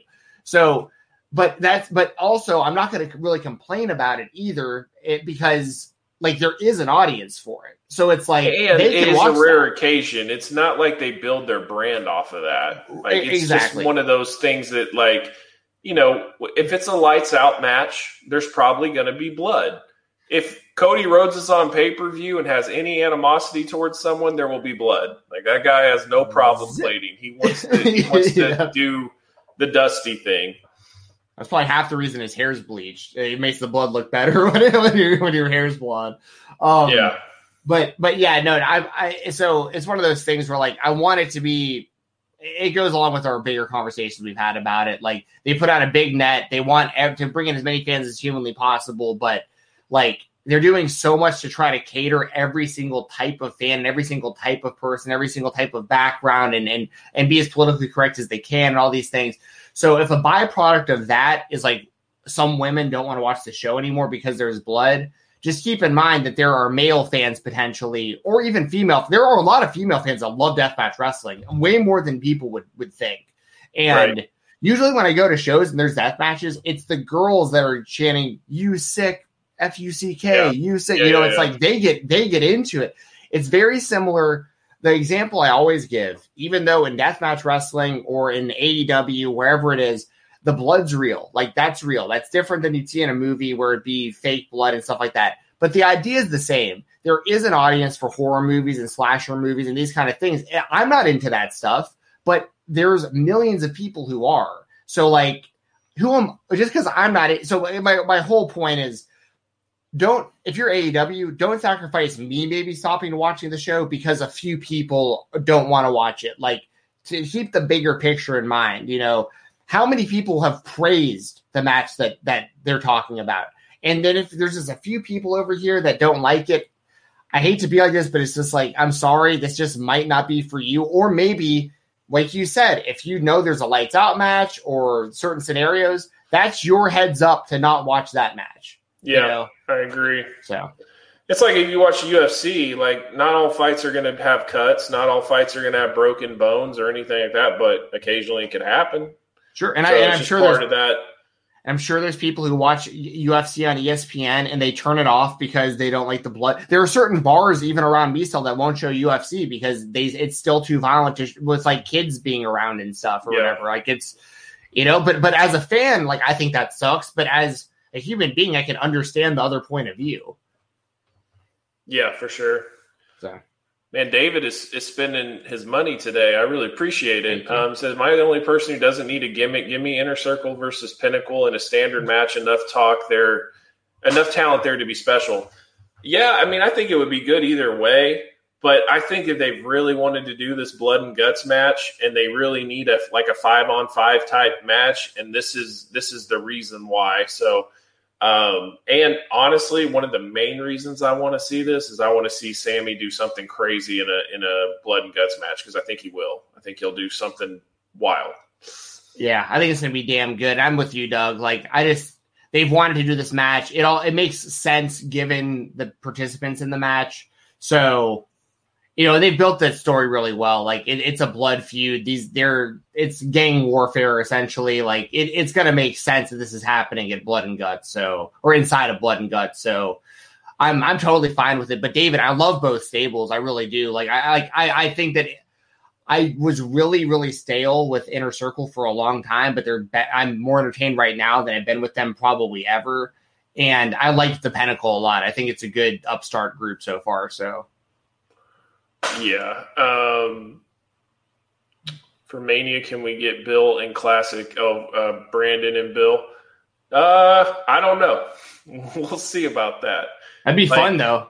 I went through all this branding. I got Bill's picture all in there and everything, and then I kind of got the rug pulled out from me, so might not have Bill anymore. We'll see. What? But I think we can get Bill to pop in every now and then, but I don't think it can be something like I think Bill could pop in on a chat or something like that, but I don't think it'll be something that'll be regular. But yeah, I ain't slowing down.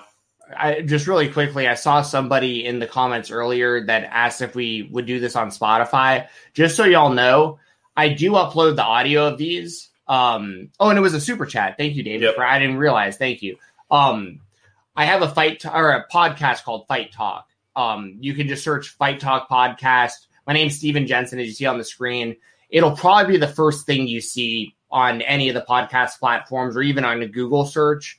And I do upload. So like tomorrow, I'll upload the audio of this conversation onto Spotify, iTunes, literally anywhere you can think of that has podcasts. I think I'm everywhere. So I do that for this show. I do that for my show that I do with Jesse Davin, the show I do with John Mosley talking MMA every week. Any interviews that I do with indie wrestlers, they all go on that feed. So it is out there already for you.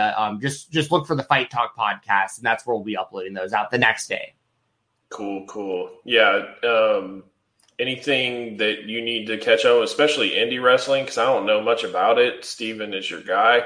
And I used to really follow indie wrestling, but like I said, the whole talent crop is like cleaned out. So he's going to have to tell me who's good, who's not. And I don't want no Joey Janela nonsense. Like I want somebody who's legit good. Come on, man. I think Joey Janela is good. We just disagree there. But I saw that art diamond cutter craziness that guy did off of the top rope. But he looks like he is nothing special, but he did a crazy move. You know what I mean? There was a guy that I saw for the first time today, which is pretty rare for like these kind of weekends because usually there's stuff brewing up like leading up to it.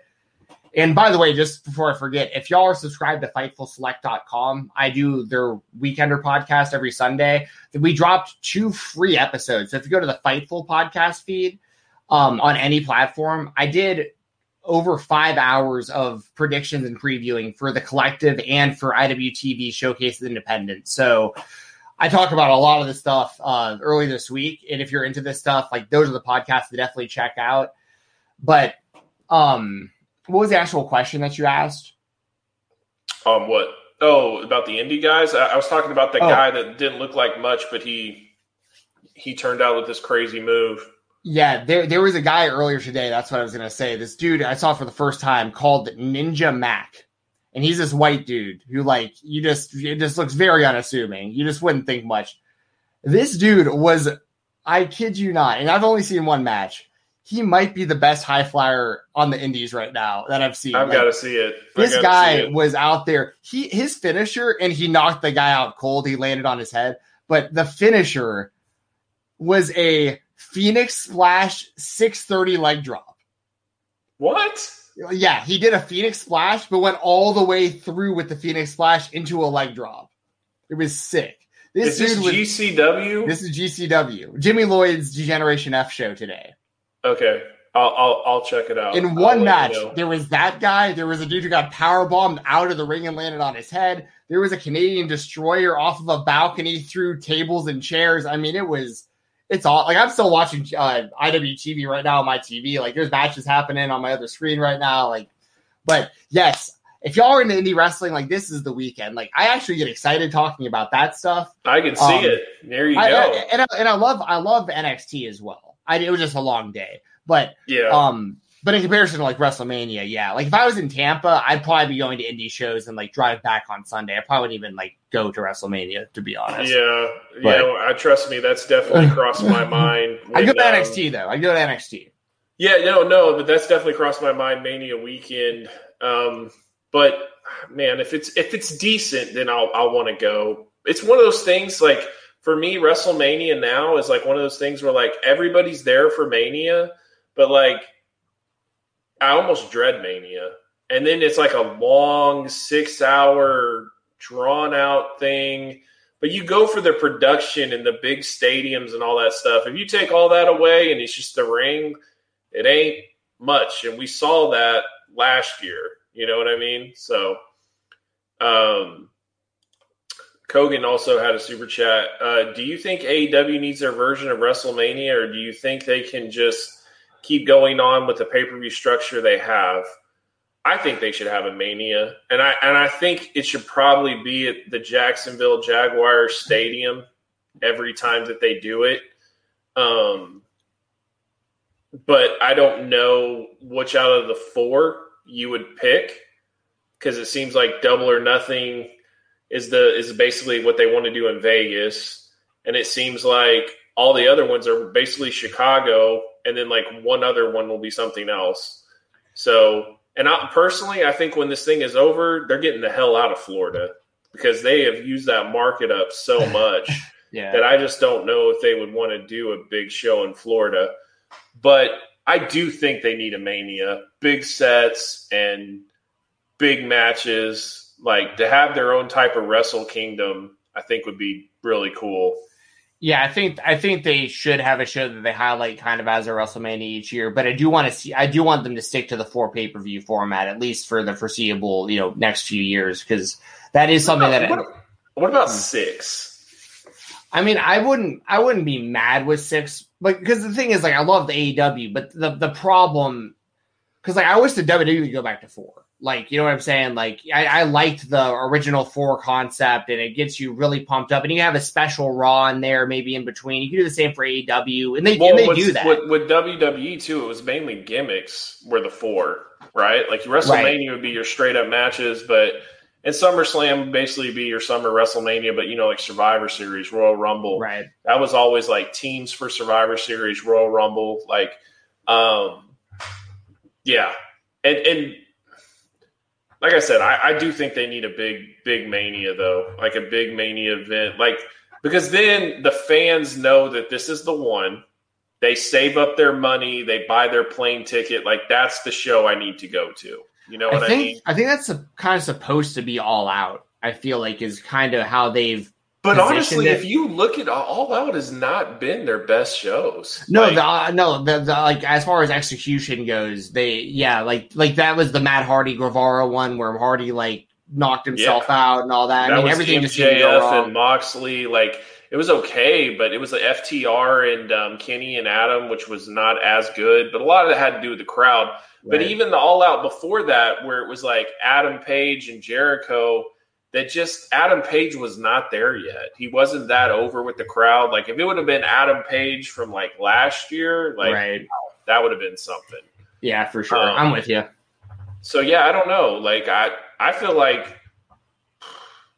Revolution has been some of their best stuff. Double or Nothing has been some of their best stuff. So it's interesting. Yeah. I think that whatever they can continue to pair with like StarCast and all that stuff, whatever they can do that's going to create the most like local buzz, get all these other things to come out around it. Like, don't do it the same time as WrestleMania. Do it as your own weekend, your own time of the year, and then let these indie companies do their thing. Like, let GCW come to the same town, let IWTV, and you can basically have 2 WrestleMania weekends on the indies as well, because they could go to whatever AEW's big weekend is also. Wasn't StarCast like dang near in like December? I can't remember how it was set up. I just know Chicago seems to be like the spot that they like to do all that stuff. Not StarCast. I mean Starrcade. Like for WCW. Wasn't it like at the end of the year? Yeah. Which one did it? Which ones? One of them started like against WrestleMania, right? Like head to head with it, I think, initially. Maybe Clash of Champions or something. I can't remember. Well, at the very beginning, it was Clash of Champions. At the very beginning. WrestleMania 4. Right. But yeah, I think Starrcade definitely was towards the end of the year, though, for sure. Yeah. And then it gave you 4 months of basically till Mania. But the problem is in December, it's holidays, a lot of people aren't traveling, things like that. So honestly, I think, like I said, All Out would probably be their best bet for Mania if that's what they were going to do. But I don't think necessarily Chicago is the biggest market for that type of show every year. So sure. We'll see. Just a heads up for anyone who's asked where you can find my stuff. I appreciate the support, y'all. Y'all saying you want to listen to the shows and stuff. If you go to my Twitter, it's FightTalk_, and I have a link tree. And I think it's in the description of this YouTube video also. Usually Doug puts it in there. If you hit that link tree link, it has it has direct links to pretty much everything that I do. So you can check that out there. But thank y'all for your interest in all that stuff. Yeah, it's awesome. Let's see here. Well, we need to get to talking about WrestleMania. And we're going to fire through this, man. Yeah, sheesh. But then again, I got Mighty Ducks to watch in 2.5 hours. So, well, we definitely don't want to. Although that hasn't been that bad, man. I'm giving some credit. Thoroughly enjoyed the show. I've been out there promoting it, telling my friends to watch it. I'm in, dude. By the way, Hector sent this one. Always appreciate it, Hector. What are your thoughts on WrestleMania 19, the build-up show, and why do you think it had a low buy rate of 550,000 buys? I really like WrestleMania 19. I don't think it necessarily had the best build-up. I kind of feel like Jericho and Shawn, it was good build-up, but it just didn't feel like it was going to be as epic as it was, I guess you would say. They kind of had the highlight reel confrontation and things like that, but I didn't necessarily expect it to be as good as it was. I disagree because those were... One thing, Shawn had not wrestled just a straight-up match yet. He had only wrestled gimmick matches. Mm-hmm. So that's why I had somewhat low expectations. But it really felt like more of a just a mid-card match. It didn't feel like that they were going to get this time to really steal the show. I disagree. I was pumped going into the match, and it was, Jericho, Mark. And Michaels. Those are my 3 favorite ever are Michaels, Jericho, and Savage. So it's in Savage, obviously, he'd either passed away by then or it wasn't long because it was 2011 when he passed away. I can't remember when the show was. That would have been, I guess, kind of mid 2000s, WrestleMania 19. Yeah, it was 2003. 2003. So I guess, wow, it was way before Savage passed away, actually. Geez, my timeline's all... Because that's right, WrestleMania 20, people were still talking about, him and Hogan maybe happening and stuff, I remember. I remember that. That's right, that was WrestleMania. Yeah, so anyways, but yeah. So, no, going into it, I was very pumped up because it was my current favorite wrestler at that time, who was Chris Jericho, and Shawn Michaels, who... was the only reason that I was even watching WWF instead of WCW at any point in the late 90s. Like Michaels was the whole reason I was tuning into Raw in like the late, like 97 or whatever. So I was super pumped up for it. And I like the match that Shawn and Triple H had, like the street fight and stuff. I was like, that was incredible. Yeah. Like, I mean, so I didn't really have any doubts that it would be good. My expectations were that it could be one of the best matches I've ever, like, I had really high expectations and I thought they lived up to it. The only thing I didn't like was that Jericho lost. That was the only problem I had with that match when it happened. But he did get a lot of that heat back by kicking him in the nuts afterwards. So yeah. Well, and it almost felt like the reaction that he had with Shawn, the hug and stuff, that was genuine. And then it was like, okay, now I got to go into character and kick you in the nuts. You know what I mean? And I love how they built up the fact that Jericho is basically idolized Shawn Michaels, and they had all the similarities, and there was all these moves where they would do each other's moves throughout the match because they knew each other's what they brought to the table so well. So I really, really liked that match a lot. Yeah, I mean, listen, I'm not saying that it wasn't amazing and all that. I just didn't expect it to be as good as it was. And that's my fault. But even just the buildup, it didn't seem like that they were getting the focus that match should have got. The Rock in Austin was very Rock and Hogan. No, Rock in Austin for WrestleMania 19. Rock and Hogan was 18. They're third. We talked about this last week where Austin we didn't know he was retiring, and that took away right. So that part, but even The Rock too. Like they should have really put it over. Like, this is the last time you're ever going to see this, and like it would have just felt so much more special. And I really think if they would have done that, this buy rate would have been bigger. Like, if they would have said, "Look, this is the last time you're ever going to see these guys wrestle," it would have been bigger. Triple H and Booker T, I feel like this thing is so criticized because everybody felt like Booker T should have won. Mm-hmm. Myself included, by the way. Yeah, no, and I understand, and I think I was rooting for Booker, but I'm not sure. So, big WCW guy. Like, I was waiting for one of my guys to finally get theirs. Dude, I remember, like, high spots were so, like, not the normal back then. I was praying he was going to do the Harlem Hangover, right, from WCW. Yeah, that was an awesome move. Dangerous, dude, he's going to do the Harlem Hangover, and, you know, like, it's Mania. He's got to do it, you know. But we got the SSP that night, though. Yeah, I feel like the build up for that though was really like borderline racist. Oh no, it was very racist. They were talking about him being like he was calling him boy or something. I mean, it was like like talking about the jail beneath him and all that. Yeah, and the build up really did feel like that the oppressed or whatever, the guy that's been bullied was going to get the win, and it didn't happen. No. So, yeah. And he took forever to cover him, I remember. Yeah. After that pedigree, it was like, oh, surely he'll kick out. It's been 30 seconds since he hit the move. And then he just wins, and everyone's like, no way. There's so many times where you have that, like, flat feeling where you're like, yeah, he's going to kick out, and then that ref hits 3, and you're just like, yes. Really? Well, that was also peak Triple H beating everybody that everybody liked and staying in his spot and like keeping everybody down. Remember, so it's like Booker T was just like the next casualty. That was when he was the next Rob Van Dam of Yep, he was being the next like Ric Flair too, where he had the multicolored tights and he was wearing like purple boots, purple trunks. He was trying to do the Harley Race thing with the mustache. Right. I think you got to give me this. Hogan and Vince was not supposed to be as good as it was. No, dude, and I remember the Roddy Piper run, and I popped for that. Yeah, Vince peeking up over the top of the ring, like all great. Evil with the blood on his face. Yeah, like, and they had some pretty big spots. I think Hogan's like 2003 run is really underrated. Like I really enjoyed it. He had that match with Brock. He had a match with Kurt Angle. He had a match with Jericho. Him and Edge as a tag team was entertaining. Him and Edge as tag team champs. Like, it got cut way too short. Like, it was actually not bad. Yeah. Shout out to Hogan, by the way. Yeah, and I love that the leg drop Hogan hit off the ladder onto Vince on the announce table. That was sick.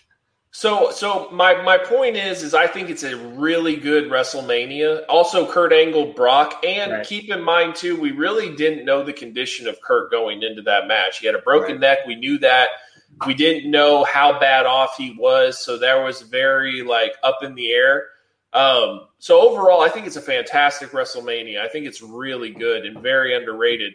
But I do feel like the build-up wasn't what it should have been for a Mania like that, and I think it hurt the buy rate. Yeah, honestly, I think I'd have to really rethink some of the more current WrestleManias. Like I remember thinking WrestleMania 31 was really good, and stuff like that. Like after it happened, for like different reasons, like the Sting Triple H match. I hated the finish, but like I did mark out for the whole NWO versus DX stuff and the Seth Rollins cash. And I think it was one of the best moments in WrestleMania. Like I thought that was perfectly played and all this stuff. But that's correct, by the way. Correction there, Steven. It was Vince dropping the leg on Hogan. Oh, sorry. Good call. Because Piper might have been holding Hogan down on the announce table actually for him to do it. Good call, Hogan. Thank you. But I think like if someone asks me what's the best WrestleMania of all time, the first two that come to mind are WrestleMania 17 and WrestleMania 19 for me. So okay. I think WrestleMania 17 is always going to edge it because that was really peak Rock and Austin. And the build up and the Limp Bizkit package and all that stuff. And in every match, I mean, you had Triple H and Undertaker, you had the hardcore TLC. Triple Threat, TLC 2. Just incredible. So the Legends Battle Royal or gimmick Battle Royal. Gimmick Battle Royal. I saw that. I think I saw something recently that because Iron Sheik won that, I'm pretty sure.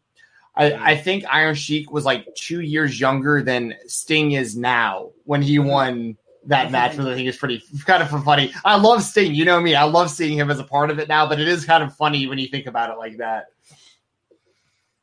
David with another super chat, man. Thank you. 6 a.m., so I'm jumping into bed and going to watch on tablet till I sleep. But you guys are dope. Appreciate both of you. Awesome, David. Thanks for coming in, man. It sounds like this is the first time you've seen us, but yeah, we do this every Thursday. It sounds like you're in the UK, so it's probably late. We try to do this at 9 o'clock at my time, so we 9 a.m. 9 p.m. Right? We're not doing 9 a.m. But over there it's like 6 a.m. Yeah, no, we basically we've been doing this every Thursday for like the past couple of months, and it's been pretty dope. So thanks for joining us. Manias for me, God, I have. So when I say WrestleMania, what does immediately pop into your head? The first thing I think of is Hulk Hogan. Yeah. And you know what's insane to me about that? Like, Nia Jax, by the way, has been in the business for almost like 8 years at this point. Isn't that crazy? But like, think about Hogan's run from like WrestleMania 1 to 8. It's only 8 years. And like, how much he accomplished. You know what I mean? Oh, sure. 100%. Like, yeah, I totally agree. And they have the same finisher, him and Nia. So, I mean. Oh, God. But I'm just saying, like, to me, that is so crazy. No, I agree. I totally agree. Yeah, it's fine. And then he did it again in WCW, which is even crazier. Never will happen again. And that makes him the GOAT, in my opinion, because he wasn't just a heel. He was the best heel. And he was the best babyface, and he drew a ton of money, and he went head-to-head with Stone Cold Steve Austin and won for a while, and Stone Cold had a huge age advantage. He was fresh. He was new. Hogan had to completely reinvent himself. So, yeah, he deserves a ton of credit. But if you want to talk about Hogan, I mean, to me, like, immediately I think of, like, him and Macho at 5, Hogan and Warrior at 6, Hogan and Slaughter at 7, and to me, like 8 is the last Hogan. You didn't even mention WWE Andre thing. Yeah, for sure, but that's not to me. Like, I think of Mania. That makes sense. Like, I see what you're saying. I started watching wrestling at WrestleMania 4. I got the double VHS tape, WrestleMania 4. If you listen to Conrad, that's exactly when he started watching. I think it was something about the double VHS tape. Like, you saw, oh my God, I get 2 for 1. Like, if you're at the rental store and you see 2 videotapes, you were like, I can rent this and it doesn't cost anything extra, and I get 2 wrestling tapes. And I saw Macho win the title. And so I was always a huge Macho fan. And that's really where it all started, is Macho Man, Hogan, the whole 9. And then like WrestleMania 7, my mom bought it for my birthday at Kmart, and they were like $50. Like, you had to pay like a huge amount to buy those things on video back then. And I got it for my birthday, and we watched it at my birthday party. Like, I had all my friends over, and we watched WrestleMania 7. And, of course, nobody's seen it because we never bought pay-per-view. Right. And I don't know what it was, but I actually talked my mom into buying pay-per-view, and I got Survivor Series 1990 when Undertaker debuted. I remember that like clear as day. He scared the crap out of me because he literally, like, he couldn't be hurt. He destroyed everybody. I remember one of my friends telling me he literally cried the first time he saw The Undertaker. Like, yeah, I wouldn't go that. Papa Shango was a different story. That guy freaked me out. Like, people puke. With the Warrior and all that stuff. Like, oh my God. Yeah. But yeah, so that's definitely. But like, if you want to talk about modern wrestling, I mean, Shawn Michaels, like Mr. WrestleMania, he absolutely is. But there's so many good WrestleMania matches and moments. Like, you really can just pick and choose out of each one. Like, yeah. I mean, even to me, like, something memorable was Lawrence Taylor and Bam Bam Bigelow. Like, that was a big deal back then. It was the main event. And by the way, if you rewatch that, Lawrence Taylor is so gassed. It is not even funny. He's literally hanging on Bam Bam, like hanging on him. And Bam Bam's trying to carry him through. But, like, I just remember it always feeling like that larger than life. I remember the Hogan going in and beating Yokozuna, but like, to me, Hulkamania at that point was done. Like, he wasn't the same. He was way smaller. The steroids had stopped, and that was right before he went off for WCW. He had a black eye. Like I said, like, it's really from WrestleMania 1 to 8 is prime Hogan. Like, that's what made millions and millions and millions of fans was those years. So, but yeah, like, if you want to talk about modern stuff, though, I mean, Shawn Michaels, Undertaker, I was there for that. Yeah. And that was my first WrestleMania also, and that was wild. Like, I just remember, like, looking around the crowd and just seeing, like, waves of reactions. Like, it like filtered through, so like it took a while till it got to your section, right? But like, everybody's marking out. It was wild. It was really cool. That's one of my favorite. That's way up there. It's definitely in my top. I did like my top 4. There was like a Mount Rushmore quote tweet thing I did of WrestleMania matches, and Undertaker and Michaels, their first WrestleMania match against each other, I have it as one of the best 4 ever. I really like the second one too. I like the second one really too, good. But it's like of all time, because I think my 4 were like the 4 that I picked were that the first Undertaker, Shawn, the TLC match from WrestleMania 17, Hogan versus The Rock. I just think just crowd reaction alone, like, that has to be on there. And then the other one was Savage and Steamboat that I put on there. Well, and think about that too, right? Like, we're talking about Hogan from way back of WrestleMania 1 through 8. This dude comes back at WrestleMania 18 and takes the crown. Like, it's unbelievable. To the point where they have to put the title on him. Right. So over that he had to win the title that I was there for. And, like, I don't think the TV, like, gives that moment justice. Like, dude, it's one of the loudest pops I've ever been a part of because everybody wanted it. The Triple H one, right? When he beat Triple H. When he beat Triple H, like, everybody wanted it. I remember it, like, when he won, like, it was almost like the whole stadium turned white because everybody was taking pictures. And, like, it was just this huge, massive pop. And it wasn't a pop.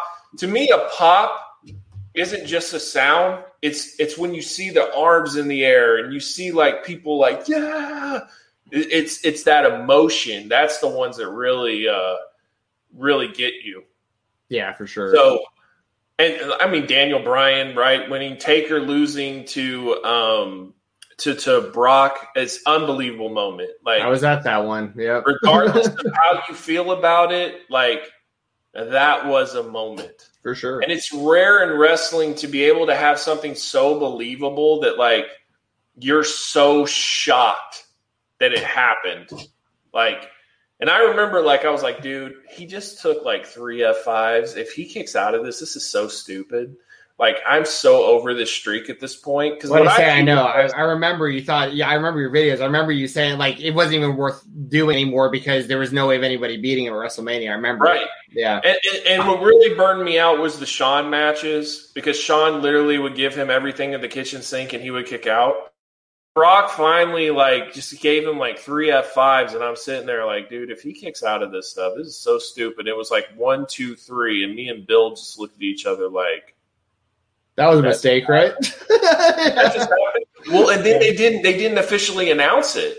Right. So then the graphic was the right, but then Heyman was celebrating it, and then they didn't officially announce it, and I was just like, huh? And when I was in the crowd, the crowd is just like being in the crowd, all you saw was the ring and just nothing. So, like, you can't even tell Heyman is, like, freaking out because, like, the camera isn't up on him or anything. Like, for, like, the live crowd, it's just black screens and everybody in complete shock. So, for us, it was when that fucking graphic went up with the 21-1, and then we were all like, no. Like, that actually, like, that was – we thought it was all a mistake, and they were going to have to, like, play it off, like that the match was going to keep going or something. Yeah, dude, that was man. I'll never forget walking around the concessions after that match, and just all the fans, just all of us looking at each other, just complete confusion. We were all like literally in shock. It was fucking. Sorry. Was anybody like cheering? I know a handful of people that were at that show that really liked Brock winning that match, but it was because of the same reasons that you would give now of like, if not him, then who? But like no one really saw the Roman. My thing was that it should have been Bray Wyatt. I said that back then. That was a WrestleMania that he lost to John Cena. He was undefeated. Yeah. You know, if he would have beat The Undertaker at that show, I would have had no problem with it. The next year it was dead by the time they actually did the match because he had already lost by that point. They should have, or they could have waited until. I mean, they didn't know Roman was going to be in the position they want that position years later, but. Realistically speaking, in hindsight, it should have been Roman at WrestleMania 33 is like what should have just done it. Yep. And then Undertaker should have actually retired and not come back after that. Dude, there might have been a riot. Like, as hated as Roman was, if Roman actually ended the streak, I think there might have been a riot. Especially because the match actually sucked. Like, the actual match was bad. So... They might have accepted it more than too, because that was the first time where you saw Taker really look like, oh yeah, it's over. Couldn't get him up in the tombstone and stuff. It was that was. And I remember like thinking to myself, like, dude, when is Taker gonna fall off? Like, he keeps having match of the year candidates, and then like, dude, he fell off a cliff, and it was not good. And then he just refused to hang him up, and it was like, ugh. You know what I mean? For sure. So, but yeah, no, WrestleMania, I mean, it's always fun. It's always something to look forward to. I think this is pretty lackluster. I mean, if you want to talk about last year's, to me, the Boneyard match was the highlight of WrestleMania. I didn't really care for much more than that. Seth Rollins and Kevin Owens was pretty good too. The ladder match was decent, but like, dude, it just no crowd. I mean, nothing. And that was such a weird time, such an eerie time. So I have a hard time with that one, just even placing it or whatever. I feel like this one's going to be way better just because we have a crowd and all this stuff. By the way, what the hell is a Nigerian drum match or whatever? I don't know. I mean, I can start going through the WrestleMania card if you want. I mean, I'm not going to be able to go too much longer because I'm like mentally completely fried right now. The man has nothing left, people. We have taken him to his end. But we can go through the card. I mean, both nights to get the predictions out there, because that's obviously something that was going to come up. Like, what is that match? So, I mean, we might as well just start there. If y'all have super chats and stuff still, we'll address your questions in your comments and put your predictions out there. But, yeah, I have no idea. What I had heard from Brian Alvarez, like, on his show was that, like, what everyone initially thought was it might be a bunch of people around the ring, like, with drums or something, or you could use the drum. But what it actually is being explained as is in Nigerian culture or something, you beat someone like a drum, like you beat them so bad that you beat them like a drum. So maybe this is just a street fight of some kind. I mean, it just seems, dude, it literally sounds like it's just going to be Apollo Crews versus Big E again. And they are, they've had the match enough times over and over to the point where they're just like, well, it's on WrestleMania. Let's just make it a Nigerian drum match. I don't know, dude. I think Big E will win again, by the way, just for my prediction. Yeah, I think Big E's going to win. That's terrible. And Mr. Rosenberg saying that we need to stick with more progressive people's mindsets when it comes to wrestling. Yeah. And yet you're going to be promoting a Nigerian drum match. Like, save it. You work for a company that has definitely struggled with racism, and then you want to accuse Dave of not being progressive enough when, trust me, Dave's pretty progressive. So the whole thing is nonsense. I can't stand that guy. He's a clown. He has absolutely no business in wrestling, and he's terrible when it comes to music too, and he's definitely one of these woke beta idiots that thinks that WWE is like a certain standard and everything else in wrestling doesn't matter. Like, he's a WWE corporate shill clown.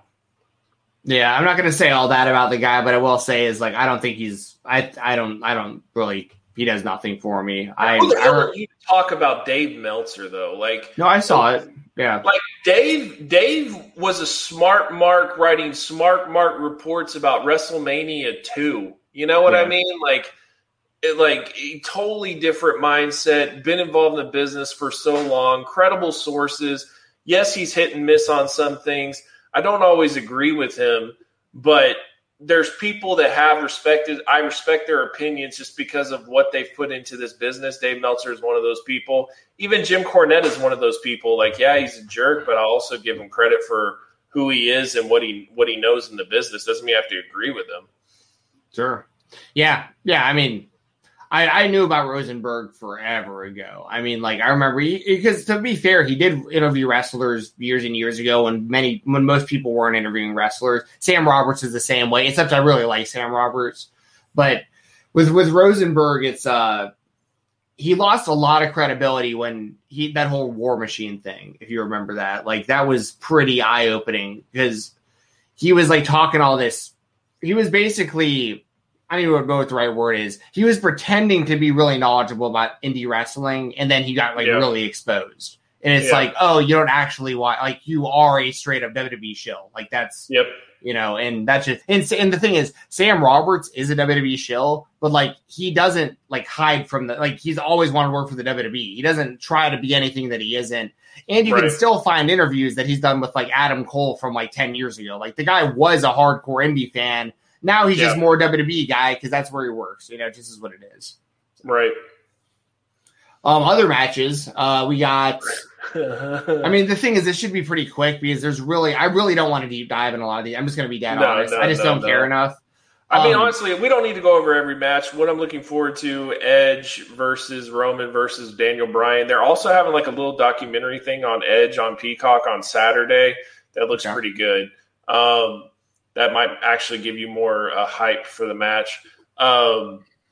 I think Lashley and McIntyre has potential, but we'll see what they want to do. I think it could be like a 20-minute false finish type match, or it could be a 10-minute nothing. So we'll see on there. I think Bianca and Sasha is going to be a good match. I just think the build-up's terrible, and I think Bianca's going to win. McIntyre and Lashley, I think McIntyre's going to win.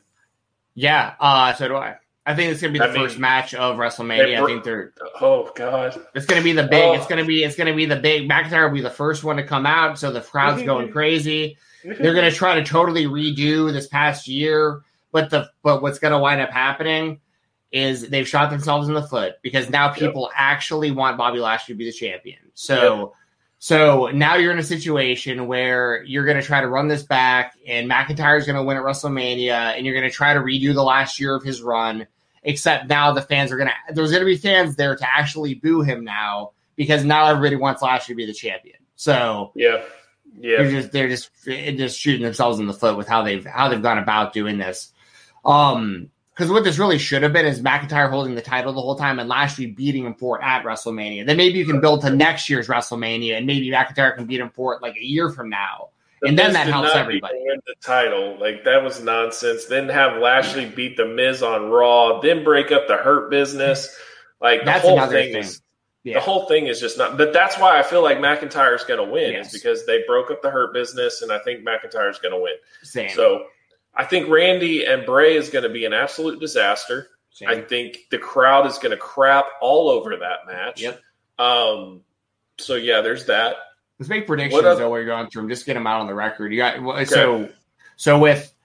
so with Roman, we're all kind of all over the place. I'm just going here. I'll just go because you can literally just say winners and losers when I go through this until we get to something that's actually worth talking about. So Nia Jax, Shayna Baszler versus tag team turmoil winners. I'm on night 2. Let me start on night 1. Night 1, Lana and Naomi versus Dana Brooke and Mandy Rose versus the Riot Squad versus Natalya and Tamina. The winner of that match wrestles Shayna Baszler and Nia Jax the next night. So which team do you think will win that one? I have no idea. Just pick it. I don't care either. So I'm gonna say Lana. Lana's team. Lana and Naomi. Sure. She finally wins a big one. Yeah, this will be, and then she'll put Nia Jax. WrestleMania moment. She'll put Nia Jax through a table in night 2, and that'll be the big who cares. Yeah, after that, we have the next one. The next one. This will be a good match. There's no stakes, but it'll be good. Cesaro and Seth Rollins. Oh yeah. It seems like they're kind of pushing Cesaro, right? I think he re-signed recently, and that's a big part of this. Seth Rollins' gimmick is awful. His whole drip troll crap, like, oh my God, the poor guy. Like, he deserves it too. Like, I have mixed feelings on Seth, and I didn't at all when he first signed. Like, I was all aboard, big Seth Rollins fan, but now this dude is just a mess. Anyways, I'm gonna go with Cesaro. I'm going with Cesaro too for the same reasons. I just think it's an opportunity. I mean, he's had many opportunities. Or it's not his fault that he's not booked to win big matches. But like, if it looks like they are trying to get behind him more, I don't know why they haven't already up to this point. Even if the guy isn't good on the microphone, the Heyman thing didn't work out, but that was more on Heyman's end than on his end, and that was more about Brock Lesnar. There's a lot of reasons there, but I'm with you. I think Cesaro should get this win, and it doesn't really hurt Rollins to lose at this point. He's always kind of going to be like a top WWE guy no matter what. So after that, we have the match that I'm probably looking forward to the least. We've got Braun Strowman taking on, I can't even say this without laughing. He has Shane McMahon in a steel cage. I don't want to talk about it. Just give me a win or a loser. I do not want to talk about this match. I think Shane's I don't know. Damn. This is taking way too long. I'm taking Braun Strowman. Because who's the face? Braun? Yes, because Shane McMahon slimed him with Nickelodeon Gak. So and he did hopscotch, I saw. Anyways, okay, so we'll go with Braun, and I think Shane will take some type of bump that'll make this match at least worth it. Next. The only way Shane wins is if it's like Vince McMahon, St. Valentine's Day's massacre style, and he gets like thrown through the cage or something. Like that's the only way. Or off the cage. You're right. Yeah, off the cage. But I'm gonna take Braun still because who cares? After that, we have the New Day versus AJ Styles and Omos, which I'm actually looking forward to because if Omos can wrestle at all, I'm very excited about the potential with him because of his size and his look. I bet he sucks. He's been. I gotta give him credit though. The little bit he's done, they fancy it up with the camera angles and stuff, but he does look brutal when he's holding people up in the air and throwing them through stuff. I mean, but I bet he is so bad. But I'm gonna go with AJ and him, or this is what I really dread. New Day wins and AJ and him break up, and then they feud. So that could happen too. I'm going to go with New Day, actually, then. Yeah, New Day. Yeah, I'm gonna go with AJ and Omos because I think that they will. I mean, inevitably they will split, but I think they're going to be a little bit of a tag team for a minute. This is AJ's last year, and they're going to basically make him his whole last year trying to put this guy over. Yeah. I mean, it's going to be one of two things, man. He's either going to go out there and surprise a lot of people, or it's going to be like we were talking about last week, and it's going to be a Stanley basketball office moment where like Omos gets out there and he can't move around. We're all like, oh no, we thought he was going to be good. He's going to look like Khali. Oh my God. Oh my God. Just goes out there, starts chopping people in the head. Giant Gonzalez. Yeah. Oh man. Anyways, after that, here we go. This is a banger. Feel free to send super chats if y'all have thoughts of this incredible lineup. We've got Bad Bunny and Damian Priest. This is so bad versus the Miz and Morrison. A lot of people are into this. Bad Bunny's winning this thing. There's 100%. No way he's losing. And Miz would have no problem putting him over because he's all about just being put on entertainment magazines and everything else. Like he's all for the pub. And he likes creating WrestleMania moments, and they'll be like, hey, you remember when Bad Bunny beat The Miz? Yeah. So, yeah, he's Bad Bunny's going to win. Yeah, 100%. 1 billion%. Who would have thought that Bad Bunny would have been teaming with Punishment Martinez? Good God. Well, not me, because I didn't know who Bad Bunny was until I saw him on WWE. But here's the thing. I get why he's a part of the show. I like the fact that he's a fan. Like he seems to be very respectful. I will go Ryan Satin on you if you don't like Bad Bunny.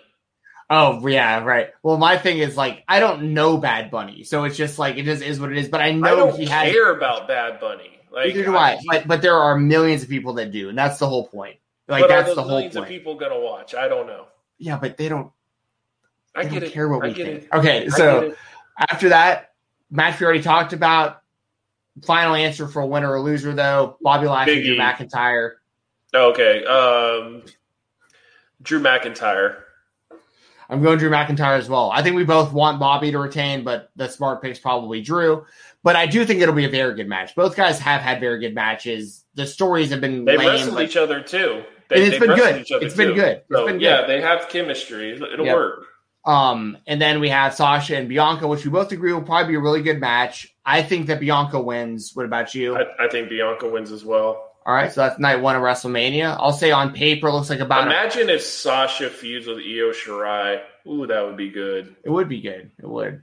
I'm going to say WrestleMania night one on paper looks like about a 4 out of 10. It's definitely not the one I'm looking forward to. That's for sure. Yeah. What do you rate it if you had like a 1 out of 10 round numbers scoring system on paper? WrestleMania night one. I'd say it a 4 out of 10 on paper. I'm like 5, maybe. I would be close to 6 if they had another decent match on there. That's basically where I'm at. And it's mainly just because I'm excited about having a crowd. It's the first time we'll see a crowd with the interaction, the whole 9. Like I'm saying on paper, though. Big just looking at the matches. Okay, just the matches, it's a 4. But because it's Mania with those matches, it's close to a 6. I understand. I'm trying to separate my idea because I am excited to see fans, like I've said. Like that will add to this, seeing real crowd. Because realistically speaking, I'm only actually really looking forward to Seth Rollins and Cesaro, Bobby Lashley and Drew McIntyre. I think Bianca and Sasha will be pretty decent, and I want to see Omos in the ring. But if he sucks, then that's going to be a gigantic letdown for me. And my hopes aren't super high. I just want him to be okay because I do think the guy looks unbeatable just by looking at him, and I think that's something that you just don't see that often. Moving on. Night 2, we have Shayna Baszler and Nia Jax taking on the tag whoever wins the women's tag match tonight. Lana and whoever else. I don't even remember. Lana and Naomi. Who don't even know where Shayna and Nia. Shayna and Nia. I'm gonna go. Lana gets the pin on Nia Jax. Yeah, and a whole bunch of people get really happy about that for some reason. After that, this match will be really good. The build-up sucks, but Riddle versus Sheamus is gonna be a good match. Who do you think wins that one and for the United States Championship? I'm gonna go with Riddle. I hope. Same. I love that he forgot his lines on Raw. That was hilarious. That was. It's either he forgot or he thought they were so stupid that he just said, "No, I'm not doing this." Well, Fightful wound up getting a transcript of like supposedly what he was supposed to talk about during that, and like it wasn't surprising. Like it could have been either of what you just said because it sounded real damn dumb what they wanted him to say. Yep. But yeah, I'm gonna go Riddle as well. But I got to give Sheamus a lot of credit. He's having the most entertaining matches I've ever seen him have lately. So I will give him credit where it's due. And also now Riddle during his entrance when he flips his flip-flops off his feet. Cartoon birds fly out of his ass. That's real. Screen, so. That's real. What do you mean it's real? Well, the birds aren't real, but yeah, they show that on the show. But I mean that's what they're really doing. Yeah, birds fly out of his ass and like towards the screen. Because I saw that on Twitter, but I thought it was just like people being dumb on Twitter. Oh no, like that's real. No, they've been doing it the last 2 weeks. Like that's a real thing. Holy crap! Why? Because they got the guy walking around talking about his bro nuts. You know what I mean? Like that's where they're at with this guy. He's got a Razor scooter in 2021. Dude, I'm telling you. I don't mean to offend anybody, but with what I'm about to say, but like this is the honest to God truth. And I'm a big Riddle fan. Like, and I was a big fan of his UFC career, big fan of his indie career. I've met the guy multiple times. He was damn good in Evolve. Damn good. And now I can't remember. Oh yeah. So about Riddle, I just lost my train of thought. Oh yeah, sorry. Okay. What I was going to say is this. If they had never done the Eugene character, that's what they'd be doing with Riddle right now. Oh my God! No, I'm serious. It's pretty much the same thing. They've made him they've made him completely brain dead on the show. Completely. Oh my God. It's so far beyond just like a typical stoner type thing. It's like they have made him almost sound mentally challenged with the way he communicates with people. Because if you watch his interviews too, like he'll be talking to like his character is like so annoying to the other wrestlers that they disappear mid-conversation to just get away from him. Like, so now what he's doing is disappearing mid-conversation. Like, oh, yeah. No, I'm not doing that. Yeah, exactly. That was so funny. He's like, you guys have scooters in Japan, Oscar? Yeah, well, you know what? And also, you know what? This is so dumb. I'm just going to get out of here. I'm not doing that. Yeah. So anyways, I'm going to take Riddle. But I do think it'll be a good match. Bad. The build-up for the match, by the way, is Sheamus beating Riddle like last week on Raw. That's like the build-up for WrestleManias. Anyway, we have Kevin Owens versus Sami Zayn, which on paper looks great. I think it'll be a good match, but the Logan Paul thing makes no sense to me. Could you imagine when you were watching Ring of Honor, you're like, yeah, this is going to be going to WWE, and they're going to add Logan Paul in it at Mania. Like, what? Why? I know. It just doesn't. And I like Logan Paul, to be honest. Like, I do. And, like, is Logan Paul going to knock out Sami Zayn? Like, it's just, oh my God. You know what? That's probably exactly what's going to happen. Yeah, and it's just like, we went from Fight Forever to just, like, Sami Zayn looking like a hobo and bringing in freaking Logan Paul. Dude, I had like all these visions for years about Sami Zayn and Kevin Owens wrestling one-on-one at WrestleMania one day. And it was not what you thought. Well, my vision was like a babyface Sami Zayn, a heel Kevin Owens, and like that's the match where he hits the brain buster like on the top turnbuckle because he's never hit it in the WWE. And like if you're gonna ever go for it, like that's the moment, WrestleMania, the two of those guys together with all their history. But now I'm thinking more along your lines. It's like Kevin Owens will probably win because Logan Paul will probably like punch Sami Zayn. He'll like turn around and do a stunner, and like that'll probably be it. So I'm going to take Kevin Owens for my prediction. I do not expect this to be like one of their great matches. I think this is more for entertainment aspects. Agree. You have Kevin Owens as well. Yeah, definitely. After that, we got the Nigerian drum match that we've previously discussed. Big E. And yeah, we both got Big E. Moving on, we have The Fiend and Bray Wyatt. The Fiend and Alexa Bliss against Randy Orton. And it's great because, you have Charcoal Man and Randy Orton. Dude, and I think he looks so dumb in that. So bad. Dude. And I remember listening to you and Jesse, and she was just like, yeah, I think he looks cool. And I'm like, what? Did I say that I thought he looked dumb? I had to have, right? I think you kind of held your breath. You were just like, yeah, that's cool. Well, there's a lot of people that watch that show that were really into it, so I didn't want to totally I get but it. No, I think it's bad. Him, but it looks really bad. Yeah, I agree. I think it's really bad as well. Does Randy Orton win this, or is Bray now? Or is the Fiend a burn Fiend like a new Kane that's going to terrorize? It's because here's the thing too. It's this is just a singles match, right? No stipulation or anything. But we have a card full of Nigerian drum matches and turmoil matches and Logan Paul and Bad Bunny cage matches. Yeah, all these things that are the stakes have been raised. There's a guy who's been literally burned to death in front of us. They're just having a one-on-one wrestling match at WrestleMania. I don't know. This is actually probably the hardest one to predict on the whole show. It would make a lot more sense for the Fiend to win. So I'm going to say the Fiend. But I'm going to say Randy just because he's been getting screwed around with all the stuff and messed with, and this will be his final way to get revenge. Yeah. And then maybe the Fiend is dead after that. And then Bray Wyatt just comes back as Bray Wyatt. I don't know. Yeah, that's possible too. All sounds pretty lame. After that, we have Asuka versus Rhea Ripley for the Raw Women's Championship. This could be a good match. The build-up was Rhea Ripley debuting on Raw and then asking for a match at WrestleMania for the title. And it was going to be Charlotte, Asuka, Rhea Ripley, I'm guessing, but they took Charlotte out. I don't know. Yeah. It'd be a good match, but I don't know. I guess Rhea Ripley. Yeah, I'm going to take Rhea as well. I think it'll be solid. I like Asuka, and I like Rhea. She's like anybody else, though, that's been recently called up. I don't know what – ultimately, it just matters what Vince thinks about her, and I don't know what he thinks about her. And then we have the main event, which I really do think will be very good, and this is the main reason that I am watching the show. This is good stuff. Roman Reigns, Edge, Daniel Bryan. We've talked about it a little bit already.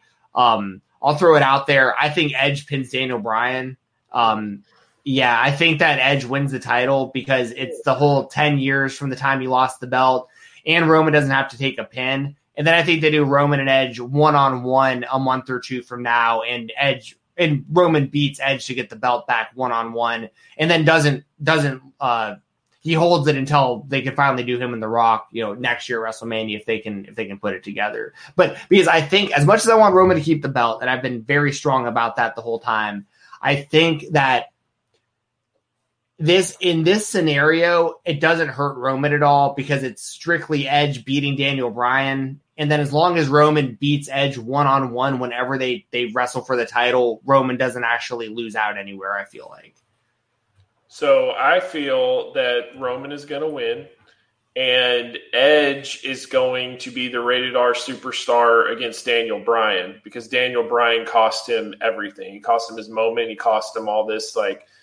He's a young punk that's in his way, and every day the door closes on Edge further and further, and he's super pissed that Daniel Bryan even got involved. So I think it's going to lead to an Edge Daniel Bryan type feud, and because at the end of the day, Roman is a heel, and if he faces Edge as a heel as well, you have two heels, and it just doesn't make sense. So to me, Edge is the rated R superstar. It makes sense that he would go after the babyface Daniel Bryan. Sure, I get that too. I think that all logically speaking makes total sense. But this is the WWE, and they don't make a lot of logical decisions, so I could be totally wrong. But that's what I'm going to go with. It's also totally possible that that does happen, where even if Edge wins the title, you do get Edge and Daniel Bryan the next month or the month after, and Roman's just losing his mind and destroying everybody in front of him until he gets another shot at that belt. And as long as ultimately Roman Reigns is the champion most of the next year and isn't taking any pins or submissions himself, I'm okay with it. But there's good option, and they could always go that whole story with Edge where he had to be the rated R superstar but like, you know, it was only for that, you know, like, but he's not. But I do like the rated R superstar gimmick way better than like the I'm happy to be here again Edge that we had before. Yeah, so, I agree. Almost like a paranoid Edge too. Like he knows his time's almost up, and so he's like, I have to do this right now. You know? Yeah, for sure. Like that. That sense of urgency. Okay, so that's a wrap on WrestleMania. Real quick, I just want to know your thoughts on the Will Ospreay Kota Ibushi match. Yes, I thought the match was very good. I knew the finish. How strange was it that they immediately went into like 5 minutes of mat wrestling? Yeah, the only reason I was expecting that is because when the person who sent me the match to watch, when I opened it, I saw how long the video was. So I was like, oh, okay, this is like an hour-long video. So I figured it was going to start slow. But, of course, I knew the outcome before I watched the match. So that took a little bit away from it because, like, I knew Ospreay was going to win. Oh, dude, like, I legit popped. I had no idea. I stayed away from the internet. I woke up in the morning. I put on New Japan, and I watched it. And, man, when he gave him the elbow, I was like, holy crap, he might win this thing. And then when he did, and I was just like, because it's another level for Ospreay that you can't take away now. He's a New Japan champion, and so like the credibility is there, and it just makes everything fresh now. Like, you know, it's not Naito and Jay White and all that. You know, it's Okada, Tanahashi. Ibushi was fresh as a champion, but we had seen him in a lot of different matches. And you could say somewhat for Ospreay too, but like, I love it. I'm not sure about the United Empire. I think Jeff Cobb's a nice muscle piece for him. And I'm not a big fan of the other two guys, but I do like the faction in itself. And it seems like they're getting a big push, and Ospreay is the guy. And they already sold out their next show. So like, that's a good sign. But I absolutely love Ospreay. I think he's amazing. And if you've noticed, his style has definitely changed. He is nowhere near the high flyer he was. But it's kind of like Shawn Michaels, like 1996-ish, where he's like extremely athletic. He'll bump. He'll do some high spots, but he's like picking and choosing now. He's not just going balls to the wall like he used to. But he can have great matches with Shingo, and he can do everything. He can do a 450 splash. He can do all this stuff, but he just doesn't do it just like random spot fest anymore. And I feel like he's gotten way better on the mic. Like, I think he's ready, man. I think this is his time. And I really think there's going to be some serious competition for Wrestler of the Year this year. Yeah. I mean, he's an incredible wrestler. Like, you know, there's a few things like for instance, I really like that Jeff Cobb attacked Kota Ibushi right after the match too, because I do want to see a high profile match between those two. Yeah. I am confused about the booking because it just felt like we waited so long for Ibushi to win it, and then they made this whole new belt, and like it was for him and all this stuff, and the next thing you know, someone new has it. This is gonna sound really strange, and you probably totally disagree, and you have to let me say this through. Yeah, good. I like the Stormbreaker better than the Oscutter, but I don't like the Stormbreaker as a finisher. Yeah. So it's one of those things where like I the only dig I've ever had on Ospreay, it's very similar to I say the same thing about Trey Miguel all the time with the Meteora. His whole moveset is cooler than his finisher. Like everything else he does is cooler than his finisher. And I just don't that's the only thing that's strange to me. Even the Oscutter, it looks impressive, but it's like after I've seen him do all this other stuff, you're winning with the Diamond Cutter. Like I see people do that move all the time now. You know what I mean? Right. So I will say this, that the back elbow to the head now has really become his big finisher. And if you mix it with the other moves, I think it looks pretty damn good. That's a good point because he did hit the back elbow before the Stormbreaker. So I do agree there. But I do think the back elbow as a finisher alone is the best of those options to just finish matches by whacking people like that. Well, and it's perfect because he's a heel. and it just brings a more vicious side to him. And I just think it works really well, especially when you mix it with the high flying. Like, to me, an athletic high flyer that has a vicious streak that also can go hardcore, like, those are some of the best wrestling matches you can find. So I'm really looking forward to Ospreay's run. I think he faces Shingo. I think he beats Shingo, and then him and Okada in a stadium is going to be sick. And he needs to go over Okada. He has to. Yeah, that's huge because he's never beat Okada, and so that would be the thing. But damn, dude, if he does that, he's beating Ibushi, Shingo, and Okada like within 3 months. So then it's like he's the guy. You know what I mean? Except for the real guy. Whatever. Kenny Omega, what are you talking about? Yeah, okay, I get it, but I no, dude, I'm like, just kidding around. I know you love Ospreay. I'm just trolling you. Like, I get it, but I to me with Kenny, it's like we are getting a totally different version than the New Japan version. Like, yes, when he wrestles, it's big and all that, but like it's all over the place right now. And I feel like with what he's going to have a problem with Ospreay is just going to have a set schedule. He's going to go out there every pay-per-view, every big New Japan match or whatever, and he's going to kill it. And Kenny, I just don't know. I don't know how many times he's actually just going to go out there and just kill it. Yeah. So how many opportunities Kenny's will? Because Kenny can do it every time, but how many opportunities will Kenny have? Sure. And one other thing that I think was interesting is I have heard some kind of chatter here and there from fans that kind of, who knows if this is the truth or not, but they're kind of saying, like, because a lot of people are confused about, like, Ibushi losing the title right now, especially with Omega, like, calling him out recently and stuff. And it's like, that's obviously, like, the biggest, non-WWE match in the world would be the Ibushi and Kenny. Don't you think, though, like, let's say Ospreay goes on, like, a year reign all the way to Wrestle Kingdom, him and Kenny would be huge. It would be huge, but they just don't have that backstory like him and Kenny, right? But I keep losing my train of thought today. But like Ospreay, he could literally say, like, I took your spot. I'm the top gaijin now. You left this company, and now you're over there playing with your little friends, and, like, I'm the best wrestler in the world. Like, they could have a legit good story in that too. Yeah, they really could. I mean, Ospreay's gonna have a bunch of good matches. Yeah, I'm trying to remember. I was gonna say something about that, but I lost my train of thought. It's just been a long day and my brain's fried. No, it's okay. I think Ospreay is obviously an incredible wrestler. Like, I don't think anybody can say any differently that he's just a super solid in-ring worker. Well, I'm trying to think. There was something I'm going to say about his New Japan, but I'm sure I'll remember and I'll just hit you up on the DMs or we'll talk about it next week. But I am looking forward to seeing his run with the belt. So yeah, we'll see kind of how it all plays out. And all of a sudden, that belt doesn't look so bad now that he has it. I don't know what it is. There's just something about it. Yeah, I guess. But he's got the Rev Pro belt. He's got that belt. He had the trophy from the New Japan Cup. Like, he's living his best life right now. Yeah.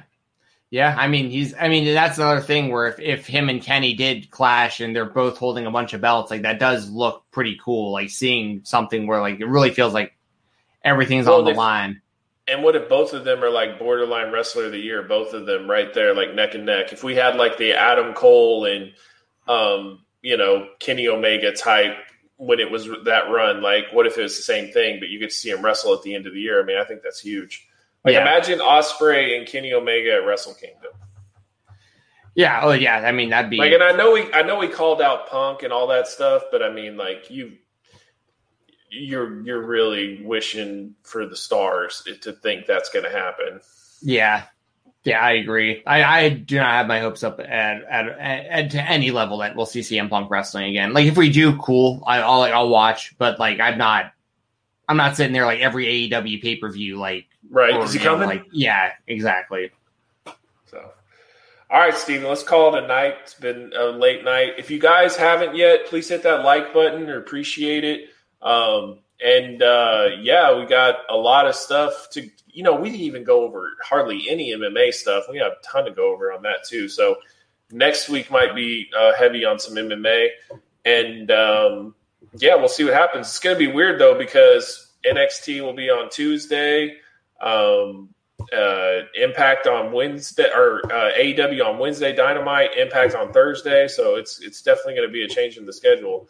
But we'll be here, and we'll have plenty of stuff to talk about. So if you guys, like I said, please hit that like button, subscribe, all that good stuff. And follow me and Steve on Twitter. I'll post the links. I'll clean this thing up when we're done and put some timestamps on and stuff like that. But we really appreciate it, and we will catch you guys later. Yeah, enjoy wrestling. IWTV, use code Fight Talk. It supports my show. IndependentWrestling.tv. Watch IndependentWrestling.tv, Showcase of Independence. Use code Fight Talk. Thank you, guys. All right, everyone. That'll do it for that episode of me and Doug talking pro wrestling.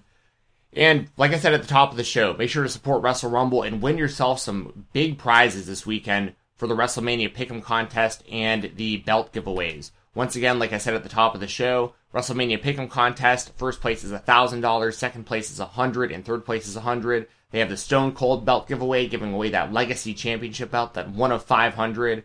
And they're also doing the Legends of WrestleMania belt giveaway for the Custom WrestleMania Moments belt, the Smoke and Skull Steve Austin belt, and the Brahma Bull Rock belt. So, two different contests that are literally only $1 to enter for, replica title belts, which is just always insane that they do that. It's awesome. And $10 entries. So 1 entry for 10, 3 entries for 20, or 5 entries for 30 on the WrestleMania Pick'em contest with $1,000 on the line for first place. So jump on there, win yourself some cash, win yourself some prizes. The website is WrestleRumble.com, and make sure to follow them on all social media at WrestleRumble. Until next time, be back talking some more MMA, talking more pro wrestling right here on the Fight Talk podcast feed. Thanks for all the support. Give us a like, give us a subscription, a follow, good review, good rating. All that stuff helps a lot. Follow me on Twitter at FightTalk_, and I'll see you next time.